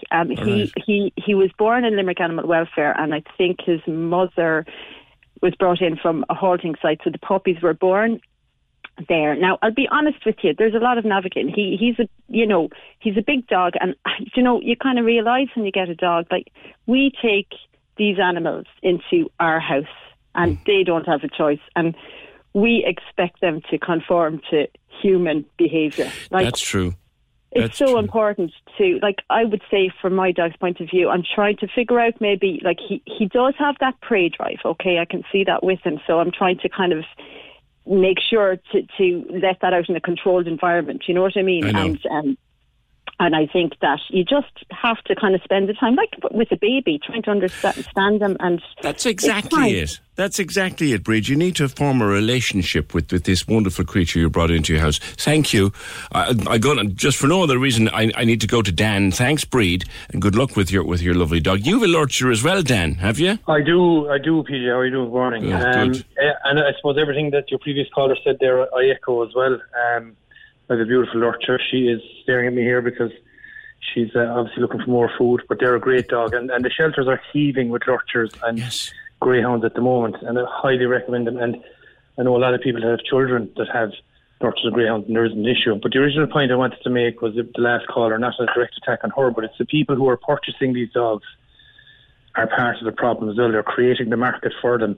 Yeah. I think you're referring maybe to Michelle, who... Oh, yeah, but not Michelle. I mean, look, she's fair, so she made a valid point. But like, if we're going to buy these, we're creating the market for them. You're right. Saying prostitution is bad, but sure, fellas are still buying it. Like, as I said, Dan, I did 10 years ago. I mean, I went down to Kerry and exchanged cash for a little dog, and I would love to have bought the other one if I had the cash. Oh, yeah. Looking back on it now, I wouldn't do it. Yeah, we need to learn. But my point is, like, even if you want a specific type of dog, because maybe your grandmother had one, or you had one growing up, check the rescues, check the shelters, check CSPCA, DCCA nationally, because Burmese mountain dog, my uncle has one, he loves it, right? Yes. And loads of people love them. That's the president's dog. It is, yeah. One of those was in Limerick Animal Welfare at Christmas. So, like, every kind of a dog you could want could be available. Expensive. Yeah, but every kind of a dog you could want is available to be adopted. I say adopt, don't shop. And I mean, the thing is, people say, you have to be vetted by the centre before they'll give you one. There's a reason they're not going to give you a particular type of dog. So going off and buying it, because because it doesn't suit, because you've got small kids, or you live in an apartment, or you don't have an enclosed garden. Like, they're not going to give a golden retriever to someone who lives on the 6th floor, and that's a good thing. Yeah, so don't go off and buy one to bypass that. I mean, but like, if I can just say lurchers and greyhounds again, PJ, they are like couch potatoes, because so I do a mix of Jen, while I have you, and I've had, greyhound lovers have said this to me before, and let's talk about it again. Lurchers, and my daughter's a veterinary nurse and absolutely adores lurchers. They're lazy buggers, I'm told. Unbelievable. Unbelievable. I'll tell you now, this one here I'm looking at now as I get her breakfast late for her because she slept in, is a 19-hour-a-day sleeper, I'd say. And the contortionism that goes on when she's asleep is a sight to behold. I should send you in a few pictures of this cat. Try to find a place that she can unwind all them big legs. Yeah. Oh, sure, look, she has several beds. But, like, when I was looking to get a dog, I associated size with effort. So I said, well, we had Jack Russells and Terriers when I was young, I'll get one. But the more I looked into it, the lurcher, I would have said, I couldn't have a big dog. I wouldn't be able to go all day with them. But they are an unbelievable couch potato. Couple of walks, maybe a bit of a run if they can get out, and a good long walk a day, and you're laughing. And it brings you on to the next point, which we need to start, we need a dog park in Cork. Yeah. We're second-class citizens when it comes to it. If there's hundreds, if not thousands of dog owners around Cork that could and would use this facility. Yeah. And, if there was a couple of hundred skateboarders, a skateboard park would be built. Yeah. There's a lot of people go up to, I don't know if you know it, Dan, Gary Duff Woods. And I'm only living across the road from it. They take their dogs up. And now they're not supposed to, and you're not allowed to recommend it, but they do. They take their dogs off the lead, and the dogs just love it. They do, but if you've ever seen a couple of lurchers and greyhounds and other dogs in full flight running around, running around, the speed of it. It is brilliant to look at. And I mean, some are safe to watch them. Limerick has a dog park. They're in Dublin. I hate this Irishism. Like, if it's somewhere else, we can have it. Yeah. Simple as that. Yeah, I'd agree with you, Dan. We need a dog park for Cork. As I said, my two, one of them, I've had Cavachon, and he would run for Ireland. Run and run after a ball for Ireland. I'll tell you, PJ, on a personal level, there is a park in Cork that is used occasionally, shall remain unnamed, even though it's well known. But I've met some great people down there with dog owners and learned a lot about being a dog owner through conversing with those people. There she is. Where's my breakfast? Where's my breakfast? I heard it. Where's my I know, yeah. We were up at 6 o'clock because she's a bit sick. It's like having a child, but sure, look. I know. Practice for me. I know. Dan, thank you. 0818 96 96 96. Yeah, I'll go home now, and what generally happens is when the young fella is having his breakfast before he goes out to his day centre, he leaves the crusts of his toast and I'll go home, and I won't be 2 minutes in, and the dog will be sitting at the end of the kitchen island whining because she knows that the toast crusts are up there and she wants them. They've been there since 9 o'clock this morning, and she'll want them when I go home. 0818 96 96 96. One more. Is it that 4 or 5 I'm going to, lads? 4 or 5? 4. Peter. Hello. Hi, how are you, PJ? You want to make a point about puppy farms? Yes, well, I don't have a specific experience with the puppy farms, but I'm a dog owner myself, and I love animals. I have a cat, and I know you're the cat lover as well. You have some of them as well. Yes, too. Yeah. I was just listening to the radio about this, and, obviously I don't have a specific case, but it was just me personally, kind of reacting to the sad reality of, how everything is in general, not just with the dogs and cats, but I mean, in our relationship as humans, maybe I will go more spiritual to this, but I think we do suffer as humans, especially in the last 3 years, through our own kind of a drama and everything that's happening to us. But I think, people are seeing themselves kind of separated from the nature and from the environment, maybe due to our technologies.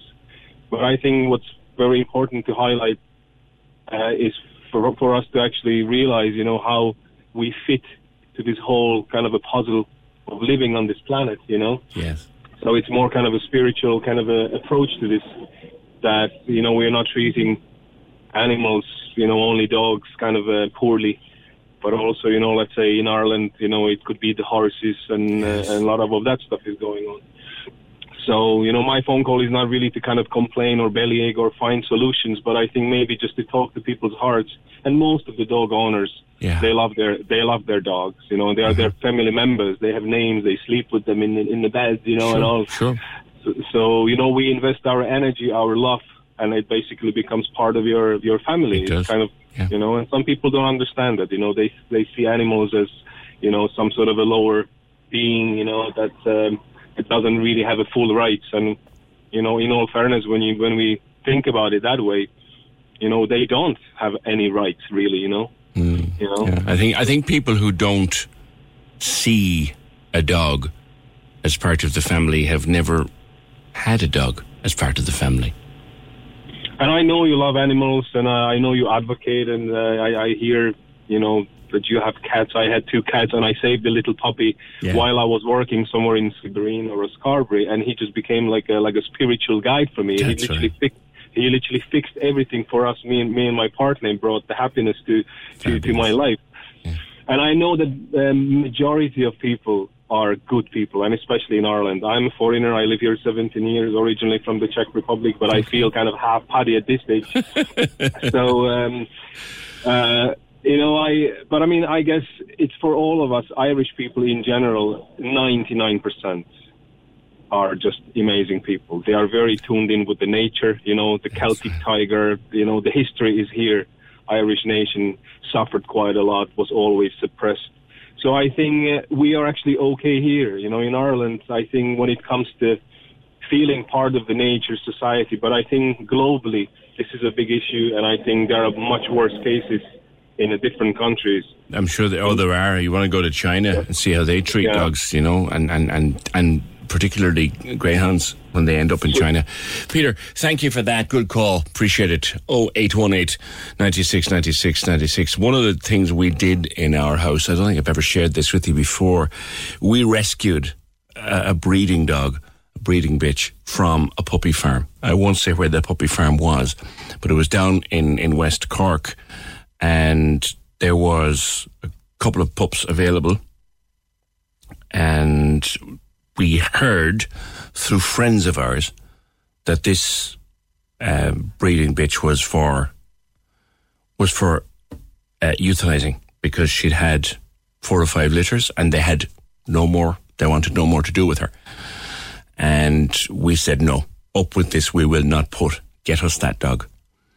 And we called her Honey, and she was a little King Charles, beautiful little dog, very traumatized, very, very bad health. We took her to the vet. The vet said she'd been bred so much that she had adhesions upon adhesions inside her. He did his best, and she lived for a few years with us, and I like to think we gave her a happy retirement. She was a gorgeous little thing. So, yeah, a breeding dog from a puppy farm, if you adopt one of those, you see the damage that's done. 0818 96 96 96.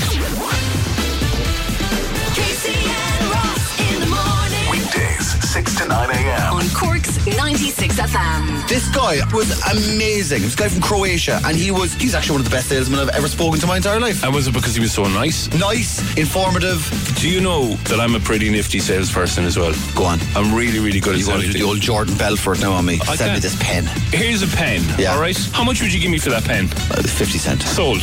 There you go. Thank you very much. Wow. Casey and Ross in the morning. You can now order your 231 electric Skoda Enyaq from Noel DC Cars, Skoda's sales dealer of the year. Exclusively Skoda in the city. Cork's 96 FM.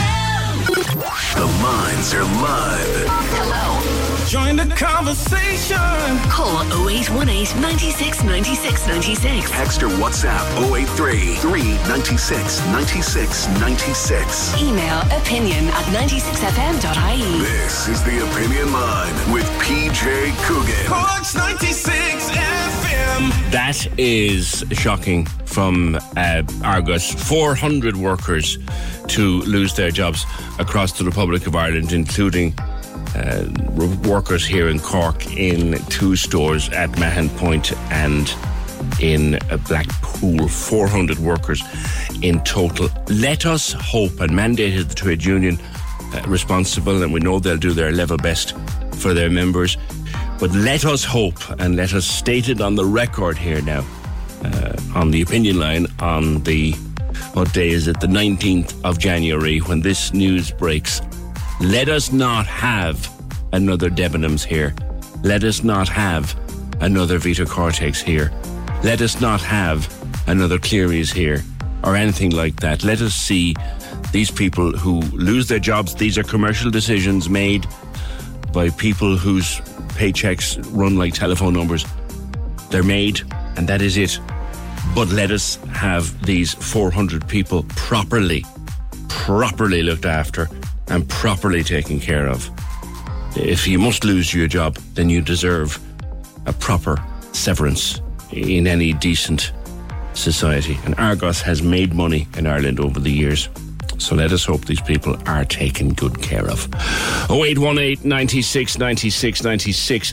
Just going back to knife crime, which we were discussing earlier on, and indeed yesterday, and the Lord Mayor's idea that there would be mandatory sentences for carrying a knife and an even stiffer mandatory sentence for using a knife.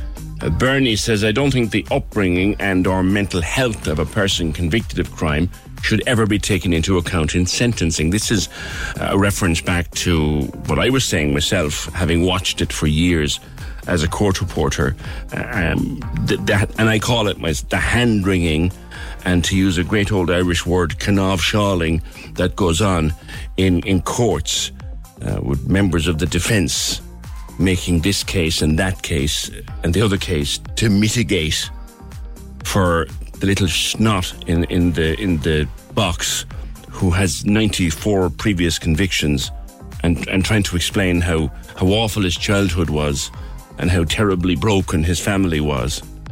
Nothing like as broken as the arm of the 80-odd-year-old pensioner that he's practically ripped off trying to get her handbag for 15 quid that was in it. So I've no time for that old nonsense. Neither has Bernie. And she makes a better point. She says there are many people who grew up in tough circumstances, many people with severe mental health difficulties who do no harm to anyone. Well said, Bernie. Well said.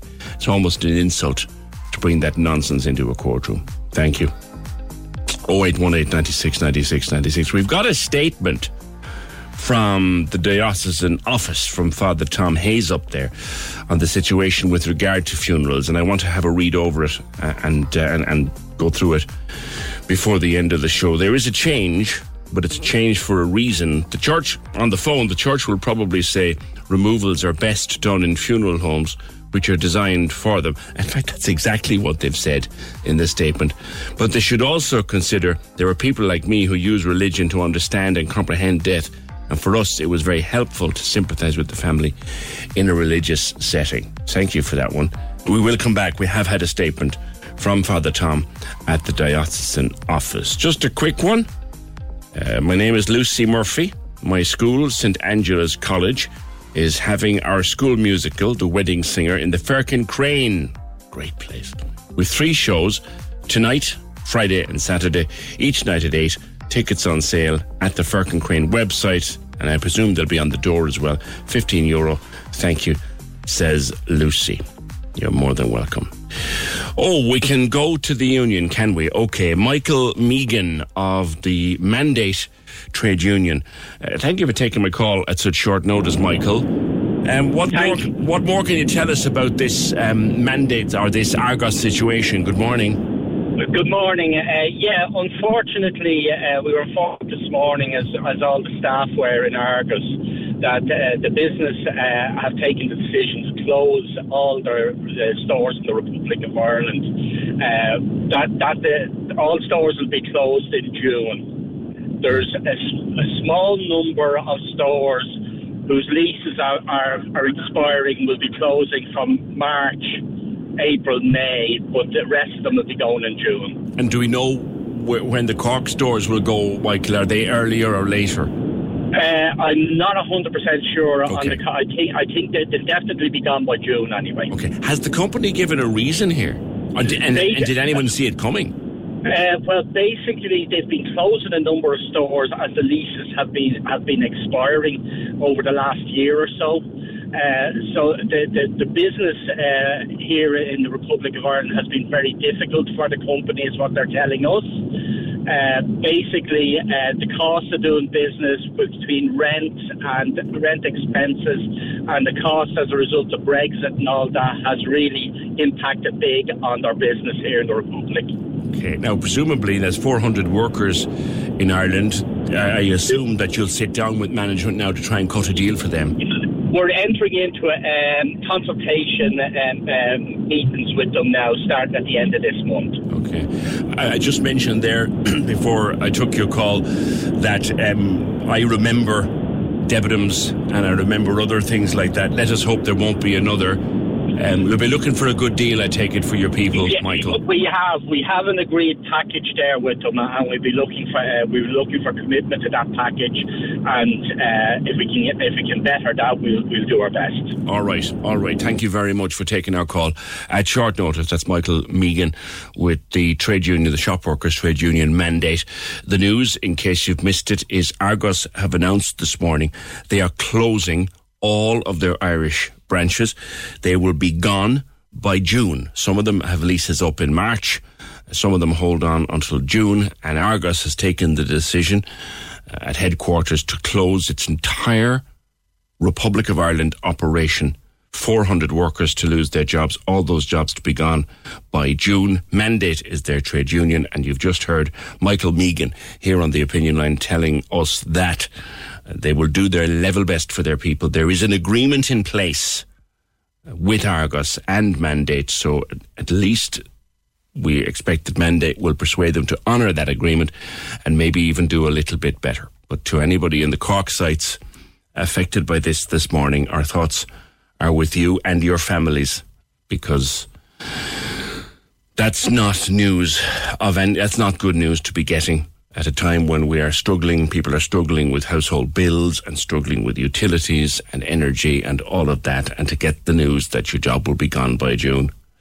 And even at a time when we have practically, so we're told, full employment and there is work out there, it's still no time to get that news that your job will be gone by June. So our thoughts are with them, and certainly hopes would be high in my mind anyway, and I'm sure anyone who listens to the Opinion Line will know how I sit on this.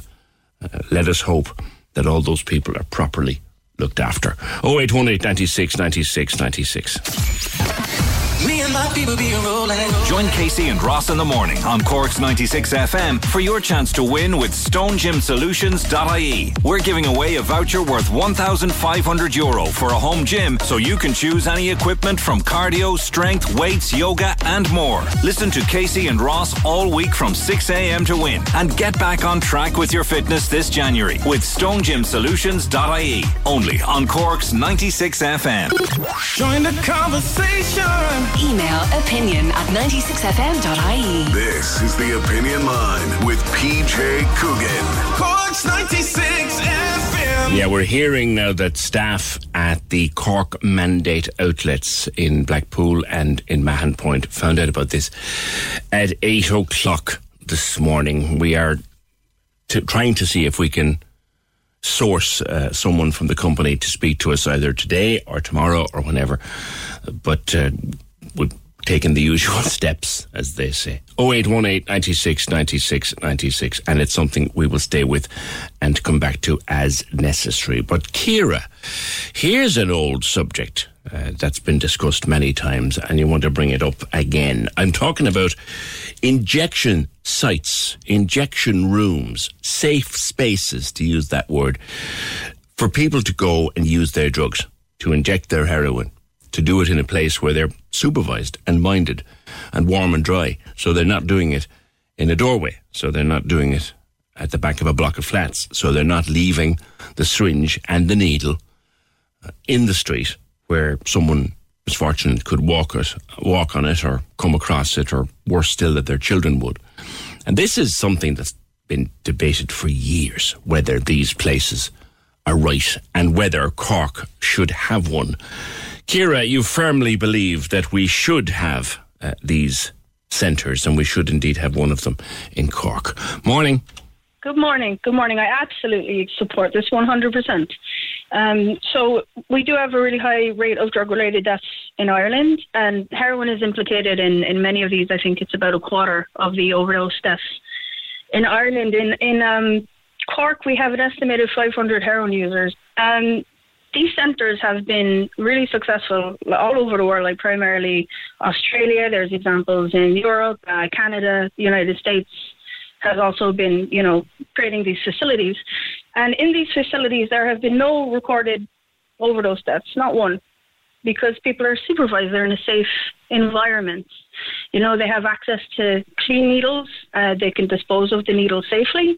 This reduces the risk of children finding these needles, you know, on the street and things like that. Another factor which isn't too prominent in Ireland is fentanyl contamination, which is a really huge deal in the United States. There's a fentanyl contamination crisis. Yes, I've read about that actually, Ciara, and it's very serious. Yeah. It's very serious, and it doesn't appear to be a huge problem here. Now, I'm going off the Health Research Board statistics from 2019. I think they were published, but they refer to fentanyl-related deaths in Dublin. But that was years ago now. From what I understand, there's been a delay in publishing new research like this due to COVID. So there might be further delay, but I'm really hoping to see some updated statistics on this, especially around the fentanyl, because considering the international nature of the black market drugs trade, we well could be getting contaminated drugs here. And, you know, we wouldn't really know because people don't often test their drugs when they really should, which is another service offered by the safe injection facilities. They'll check your drugs. You bring your drugs, they check them for you. They can determine if they're contaminated. They can tell you what they are. You know, there are drug checking kits available in head shops, but you need to learn how to use them properly, you know? So if you have a substance and you test the substance with this kit, it doesn't tell you what it isn't, you know? It will tell you if it's heroin or not. It'll change colour. They're colour reagent testing kits. But it won't tell you what you have. You know, but you don't have what you think you have. But do you still take them? But people don't really, you know, people don't really have the education and the awareness. And this is something we need to be teaching, you know, people in secondary school essentially when they begin to experiment with substances, you know? Yeah. You see, one thing that comes up, Ciara, when you have a discussion like this is, and people they'll ring up and say, but why would you open a centre and use resources to allow people or to facilitate people, to enable people take an illegal drug? Why would you do that? Well, people are going to take them anyway. And it's much safer for the individuals who use these substances and the communities, the wider communities. It's safer to use these sites. You know, I've mentioned the reduced risk of overdose and infection, you know, checking the substances is part of that. But these centres can actually take pressure off the HSE by, you know, preventing these overdoses and not having people have to, you know, access emergency services themselves. And they also act as an avenue for people to seek recovery services if they choose to. Yeah, well, if you want help, it's a good place to start to ask for it, I suppose. Exactly. So I don't think we should view these facilities as an other, because addiction it's a health issue, you know. So these services should be funded by HSE, if you get what I'm saying. I do. The other question that would come up, and I'm sure someone will either text or message in and say, well, Ciara, would you have one of these centres across the road from your house? Where are we going to put them? Actually, you know, an analogy which I love, comparison I'll make, which is I actually live very close to a pub, which is a safe consumption site, but for alcohol, which is, you know, a psychoactive substance. It's legal.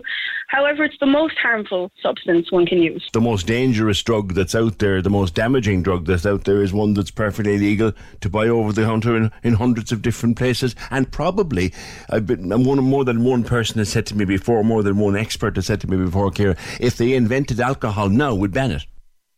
Oh, absolutely. We absolutely would.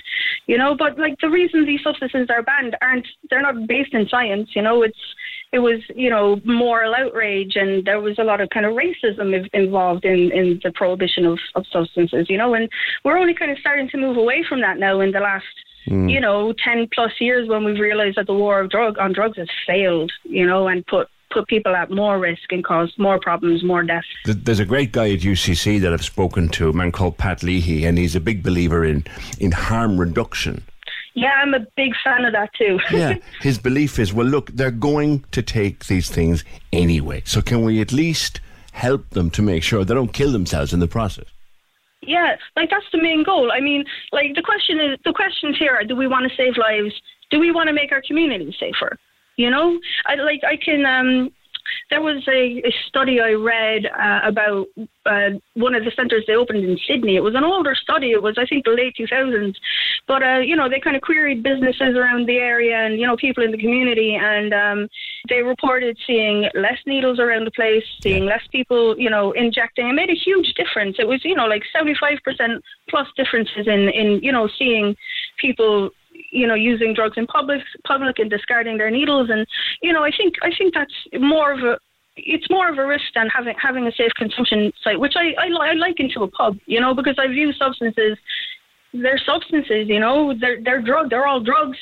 There's not good drugs and bad drugs, they're all just drugs. Drugs are inert. Like, we have drug apartheid, like it's fine to drink alcohol and caffeine, but you can't smoke cannabis or do heroin, But I think it would be really helpful if people change the way they view substances, which also helps to destigmatize people. And that's the main problem here.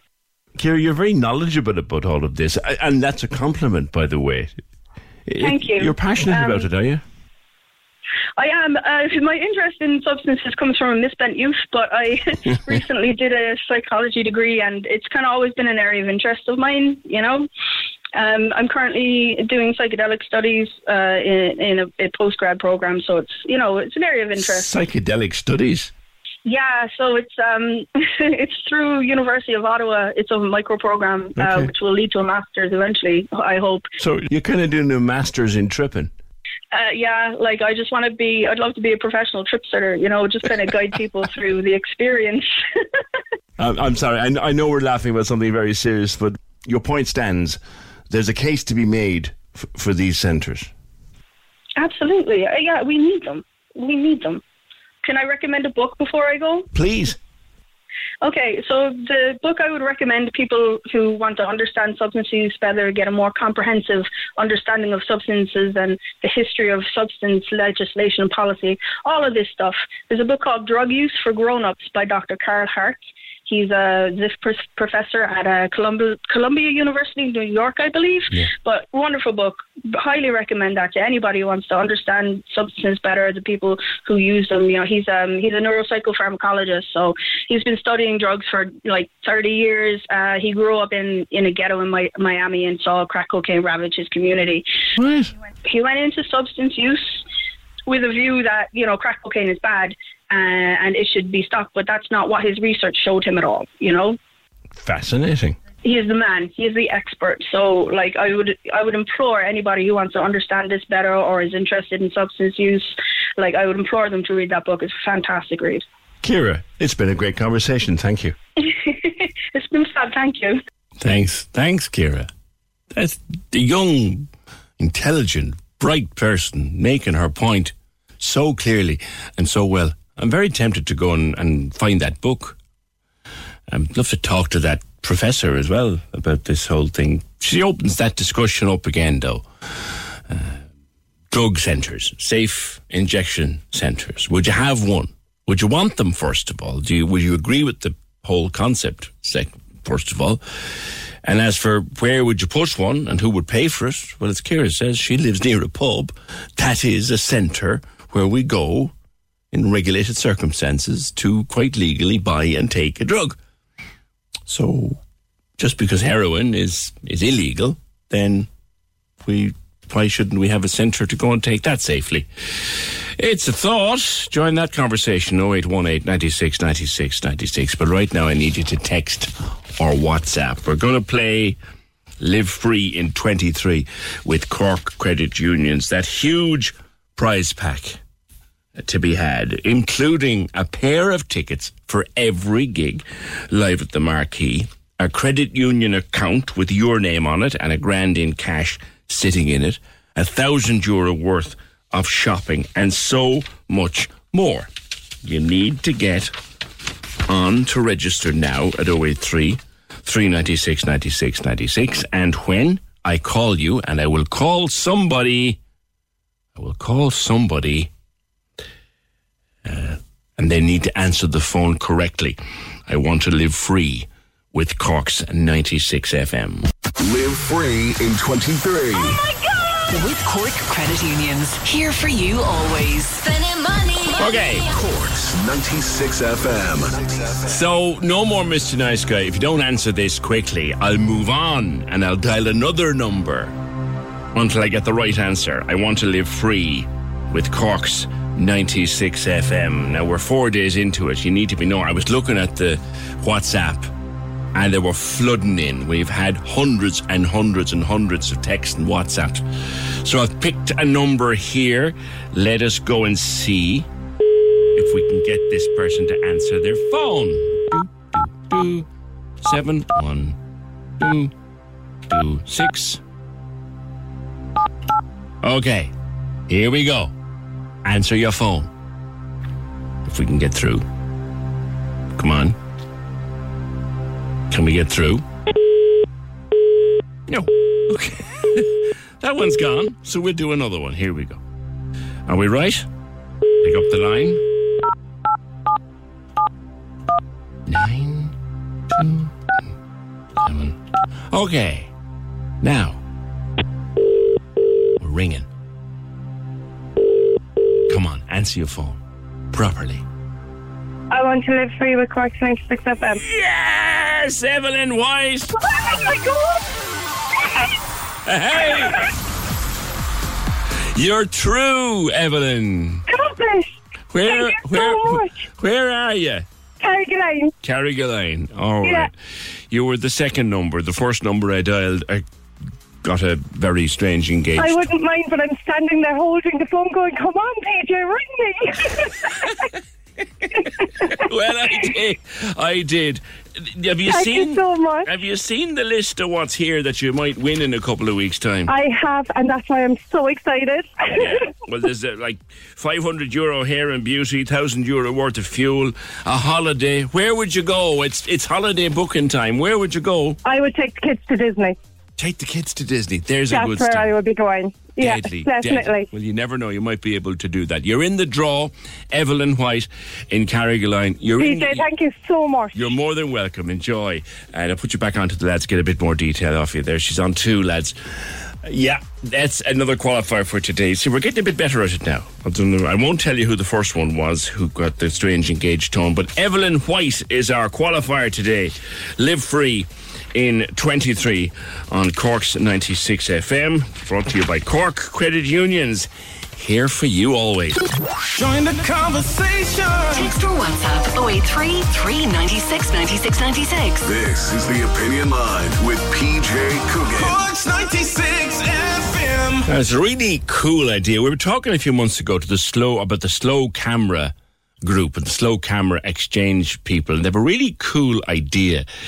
They basically put out the question, did you meet your partner while studying or working in UCC, and does your love story have a special UCC connection? And then we want to hear from you. And you are completely subscribed. In fact, you're almost oversubscribed. Alana Daly Mulligan. Morning. Hi, PJ. How are you? Good. Now, we talked about the slow cameras before. Such a cool idea. So this is a development of it. What did you do? And people flooded to take part.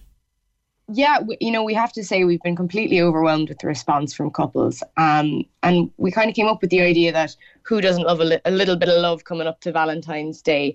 And we got in touch with UCC and said, hey, what do you think of this as an idea? If we get UCC couples to talk to us, they'll pose for us in front of one of our beautiful 4x5 monorail cameras, and we'll put on an exhibition of it. And they were like, sounds fantastic. And I have to give a big shout out to Jane Haynes, who was just so supportive of this. And then we put it up on social media. And as you mentioned, it kind of went a little bit viral and it did really well. So we've been overwhelmed and now all our slots are filled. But we're hoping to do something like this again in the near future. And there's going to be an alternative event in 2 weekends' time, where anyone in the public can participate in something in the City Library. Brilliant, brilliant. The slow camera project is a really nice one. It's all these old cameras, pre-digitals, where everyone didn't have a camera on their phone, and old boxes and Instamatics and clicks and bangs and flashes. Great cameras. That's it.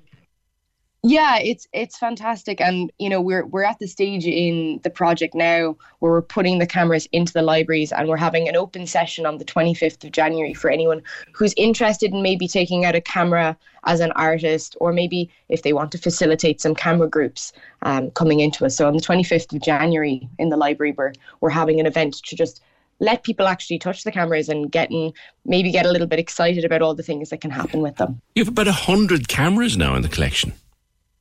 We do. We have about 100, but I would say about 50 of them will be working for the workshops that are you can let them out to people, because some of the cameras are extremely specialist. And I think the thing I've been saying about the analog cameras, they're like people. They all have their little personalities and quirks. And if you don't know what you're doing, you can sometimes damage them, and no one means to. But we're going to be letting out very specific, easier ones to use for people. Very good. And then more advanced artists can get the ones with the extreme personalities, I suppose. Very good. What kind of stories have been coming into you, Lana? Oh, we've got some really stunning ones. So we've got one about a couple who met in they met in college, they were studying, and they used to meet every day in the centre of the quad. We had some couples who are engaged to be married after their degrees. I don't want to ruin all the surprises. We have a lot coming out. We'll have everything online as well. We'll have a little campaign around it. If people want to follow along, we have a website, and it'll all be there, as well as in the libraries in Cork City over the next And it's month. the 11th of February is the event, 3 days before Valentine's Day. Yes, that's it. So if you want to come into the library from 12 p.m. to 2 p.m. in Cork City Library on the main library in town, we're going to have a pop-up Polaroid session, and we're encouraging people to bring the people they love in. So it can be your partner, your parents, your granny, your goldfish, whatever person you love in your life. And we just want to tell positive stories and spread the love coming up to Valentine's. Sound. All right. Where can people get to look at it? I know it's fully subscribed, but you're looking for Love in UCC. We'll bring it up on Facebook, won't it? Yeah, looking for Love in UCC, or if you want to go to the slowcameraexchange.com/analog love stories. It's all there, and we'll be posting stuff in the next few weeks. All right, Alana, good luck with it. We talk again. Alana Daly Mulligan, the Slow Camera Exchange Group. They are completely oversubscribed for this event in UCC around about Valentine's Day. 0818 96 96 96. Just on funerals and priests, and I have that statement which I promise I will read before we finish. It's a statement from the Diocesan Office from Father Tom on the situation. Bernie, not Bernie. Well, where's that gone on me now? My page. Oh, yeah. Hi, PJ. We might as well just cut out the middlemen, the priests, and not bother going to the church at all. Just let the lay people who say the prayers in the funeral homes do the prayers at the graveside. That'd save a fortune. 300 quid for the priest and €100 for the sacristan. That's in from Craig the trucker. It's kind of turning into a discussion on the cost of funerals as well. But there hasn't been an explanation given as to why now. Yes, there's still a ceremony in the funeral home, and visitation and prayer and sympathising with the family will all happen in the funeral home. And I guess when there's a mass the following day at a church, then you do your sympathising there too. But the removal where the coffin is brought in the hearse to the church on the same evening, that's not going to be happening in the Diocese of Cork and Ross in the future. And as I say, I have an explanation as to why, which I will bring you before we finish. But Mossy, is he ready to go, lads? Yes. Mossy was listening to Ciara about the drug injection centres and the case she was making for them. You disagree, Mossy?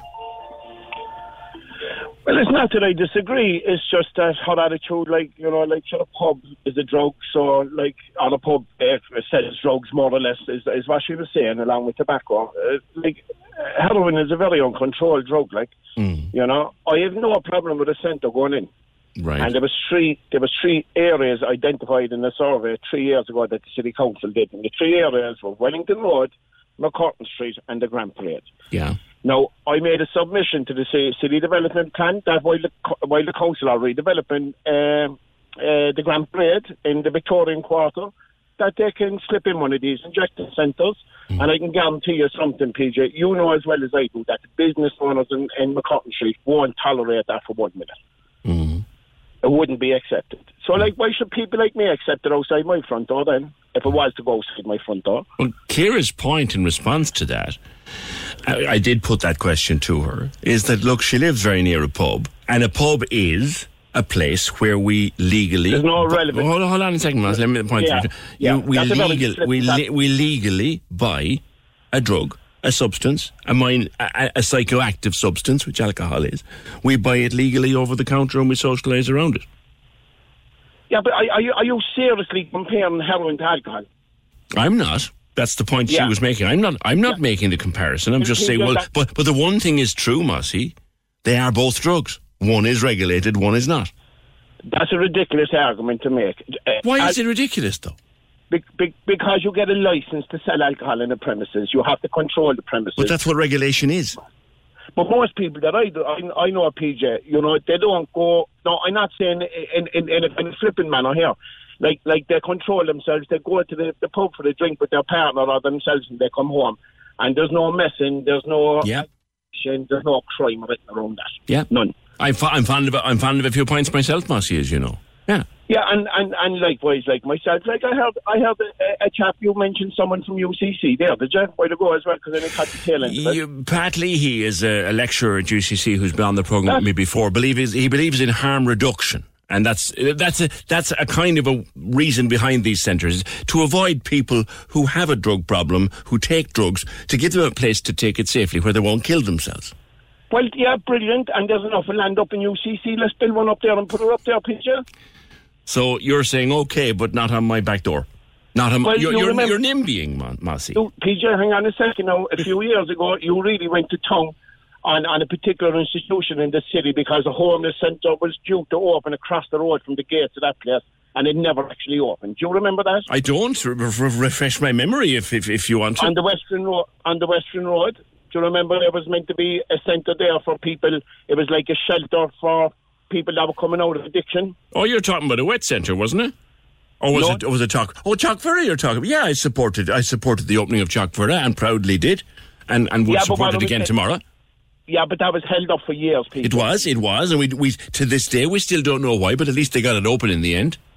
Yeah, exactly. But why was it held up for years, PJ? I don't know, Mossy. I always wanted to know, but I never quite found out. I had a few rumours, but yeah. Exactly, and people very close to that area didn't want that centre open. Well, we don't know that because no one ever said it to me why, but they didn't want. But they got it open in the end, and I don't think there's anything terrible happened since. Do you? No, but my point isn't about anything terrible happening at all, PJ. My point is about the length of time it took to open it because people had objections against it. Yeah. You know, you'll have the exact same thing. Oh, you will, no doubt. Wherever you want to put one of these things, if you want to open it. I just thought that girl's argument about pubs and heroin and cocaine and everything else along those lines was just a ridiculous argument. But would you deny that? Would you deny, Mossy, that alcohol is a legalised psychoactive drug? Yeah, of course it is. Yeah, that's the point she was making.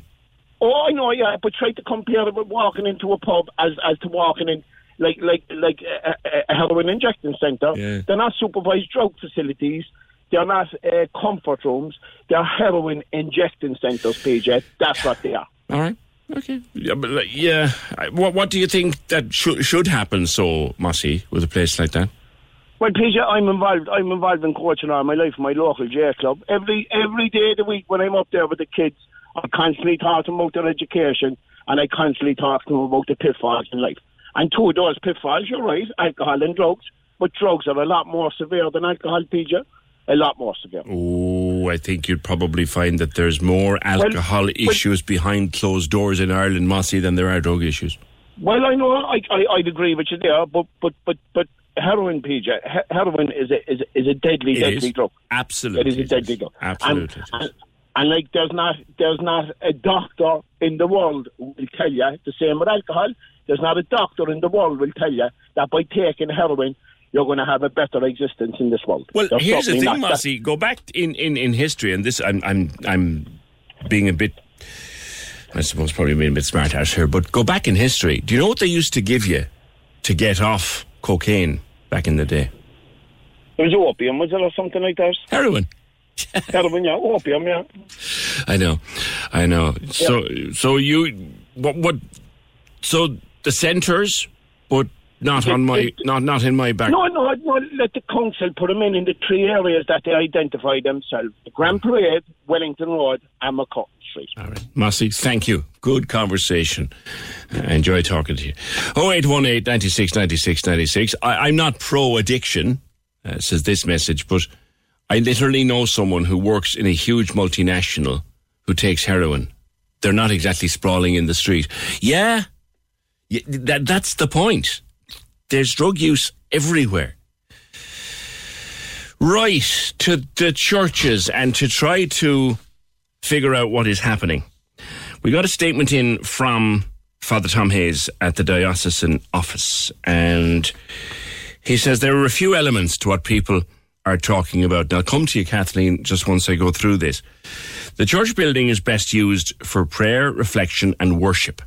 The funeral home is best used for the social function of meeting the deceased family and offering condolences.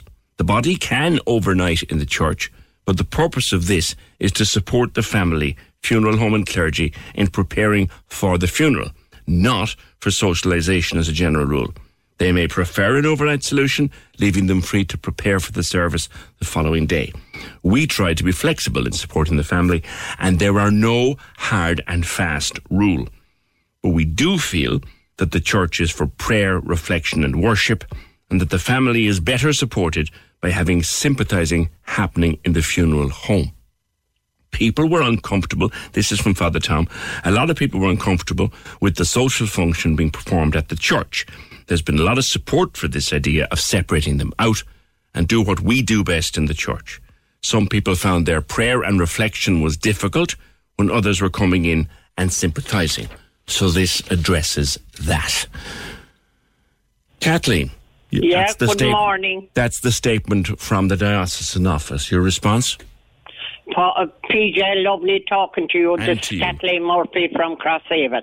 Listen, that bishop wants to cop himself on. I'm a Galway woman living here in Crosshaven.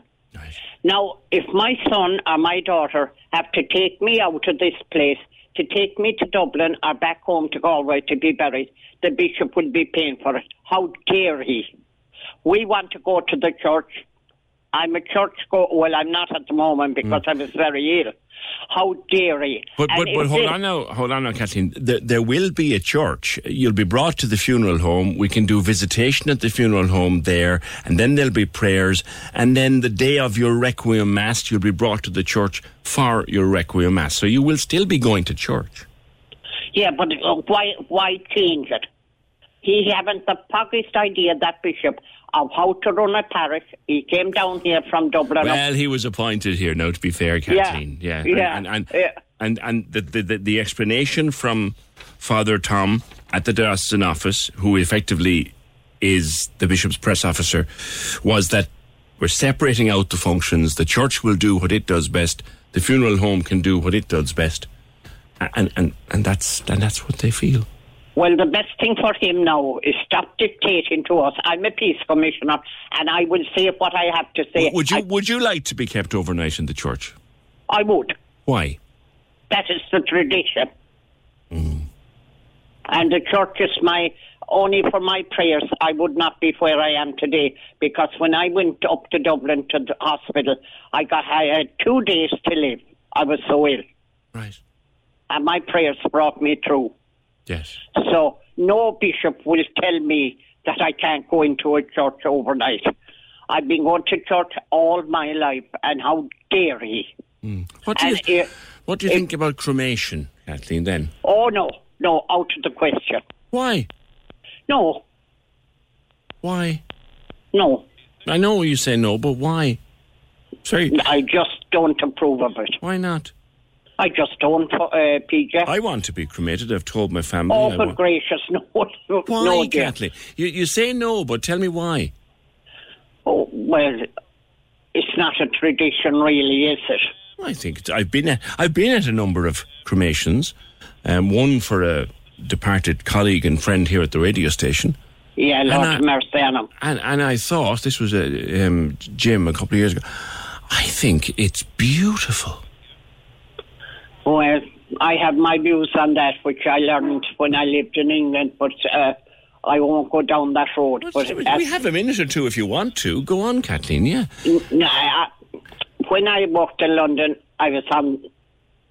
I won't start from the beginning. I was on the buses. I was a clippy. Sure, yeah, okay. And one of my drivers, he was part undertaker. And at the time, now this is going back many, many, many years ago, he told me that actually when somebody's been cremated, which was very rare at that time, that actually their body was taken out of the coffin and the coffin was taken away. I often heard that said, and I remember putting it to someone who worked in a crematorium, and they said absolute nonsense. Absolute nonsense. No, well, he was an Irishman, and I said, "Are you telling me the truth?" Mind you, you know yourself, Kathleen, the other thing, like people will spend the price of a small car on a coffin. Put me in a bag and throw me. No, I like to go. Oh, hold on. Father Hayes is on there. Hold on, Kathleen. Father Hayes from the last. Tom, you want to clarify, Kathleen can go to the church if she wants to, yes? Absolutely. There's never been a bar on a coffin being taken to a church overnight, PJ. Okay, and it won't, and there never will be. No, the change that was made is that historically the coffin was taken into the church and then a crowd came to sympathise with the family afterwards. Yes. All the change that's been made is that the sympathising is happening elsewhere, but the person can still be brought to the church, and there are coffins taken to the churches every night, as it is. Okay, Tom, that does clarify. And she can stay if she wants to, and if anybody wants to, their loved one can stay in the church overnight. Absolutely, and there's absolutely no bar on that. Okay. And there are companies, sometimes it's just the undertaker comes, sometimes the family comes, but there's no problem with a person's remains being overnight in a church before the funeral. Tom, thank you. That's Father Tom Hayes from the Diocesan office. We're called in to clarify that. Kathleen, does that make you feel any bit better? I'll think about it. I don't know. All right. As long as I'm taken to the church. Well, you can be if you want to be. Father Tom has just said it. You can be. If I'm not allowed to the church, my God, the bishop will be paying for my funeral. I'm telling you that now. Well, it looks like you will be, according to Father Tom Hayes, and we know Tom a long time, straight up. Thank you, Kathleen, and thank you, Father Tom. That was a conversation that went mad on us this morning, and that's what the programme is about. We might as well cut out the middleman and take him straight to the grave, says another couple of comments. That explanation from Father Tom, you can go to the church overnight if you want to. That is the truth. That's how it goes. Wow. Programme edited by Emer O'Hay, produced and researched by Fergal Barry. Thank you for joining the conversation in whatever way you did. See you tomorrow just after 9. Cork's 96 FM loves Irish music. As part of Irish Music Month this March on independent radio across Ireland, we want you to take part in our local hero talent search. If you're in a band or solo artist, you could be featured live on Cork's 96 FM. It's your chance to win an overall €10,000 prize fund. Get your record released and have your music played on 25 independent radio stations across Ireland. For full details, see 96fm.ie. Irish Music Month this March, proudly supported by Hot Press, IBI and the BAI Sound and Vision Fund on Cork's 96 FM. Hi, I'm Daniel, founder of Pretty Litter. Cats and cat owners deserve better than any old-fashioned litter. That's why I teamed up with scientists and veterinarians to create Pretty Litter. Its innovative crystal formula has superior odor control and weighs up to 80% less than clay litter. Pretty Litter even monitors health by changing colors to help detect early signs of potential illness. It's the world's smartest kitty litter. Go to prettylitter.com and use code ACAST for 20% off your first order and a free cat toy. Terms and conditions apply. See site for details. When you make decisions for your company, you look for the no-brainers. And if you have a lot of mailing to do, Stamps.com is the ultimate no-brainer. It streamlines your processes to make your business more efficient, which makes you less busy. Mail checks, invoices, legal documents, and everything you need to keep your business running with Stamps.com. Seamlessly connect with every major marketplace and shopping cart. Schedule package pickups and see your cheapest and fastest shipping options from different carriers. With rates up to 89% off USPS and UPS rates. And with the Stamps.com mobile app, you can take care of mailing and shipping wherever you are. Make the same no-brainer decision as over 1 million other businesses with Stamps.com. Sign up with code PROGRAM for a 4-week trial, plus free postage and a free digital scale. No long-term commitments or contracts. That's Stamps.com. Code PROGRAM.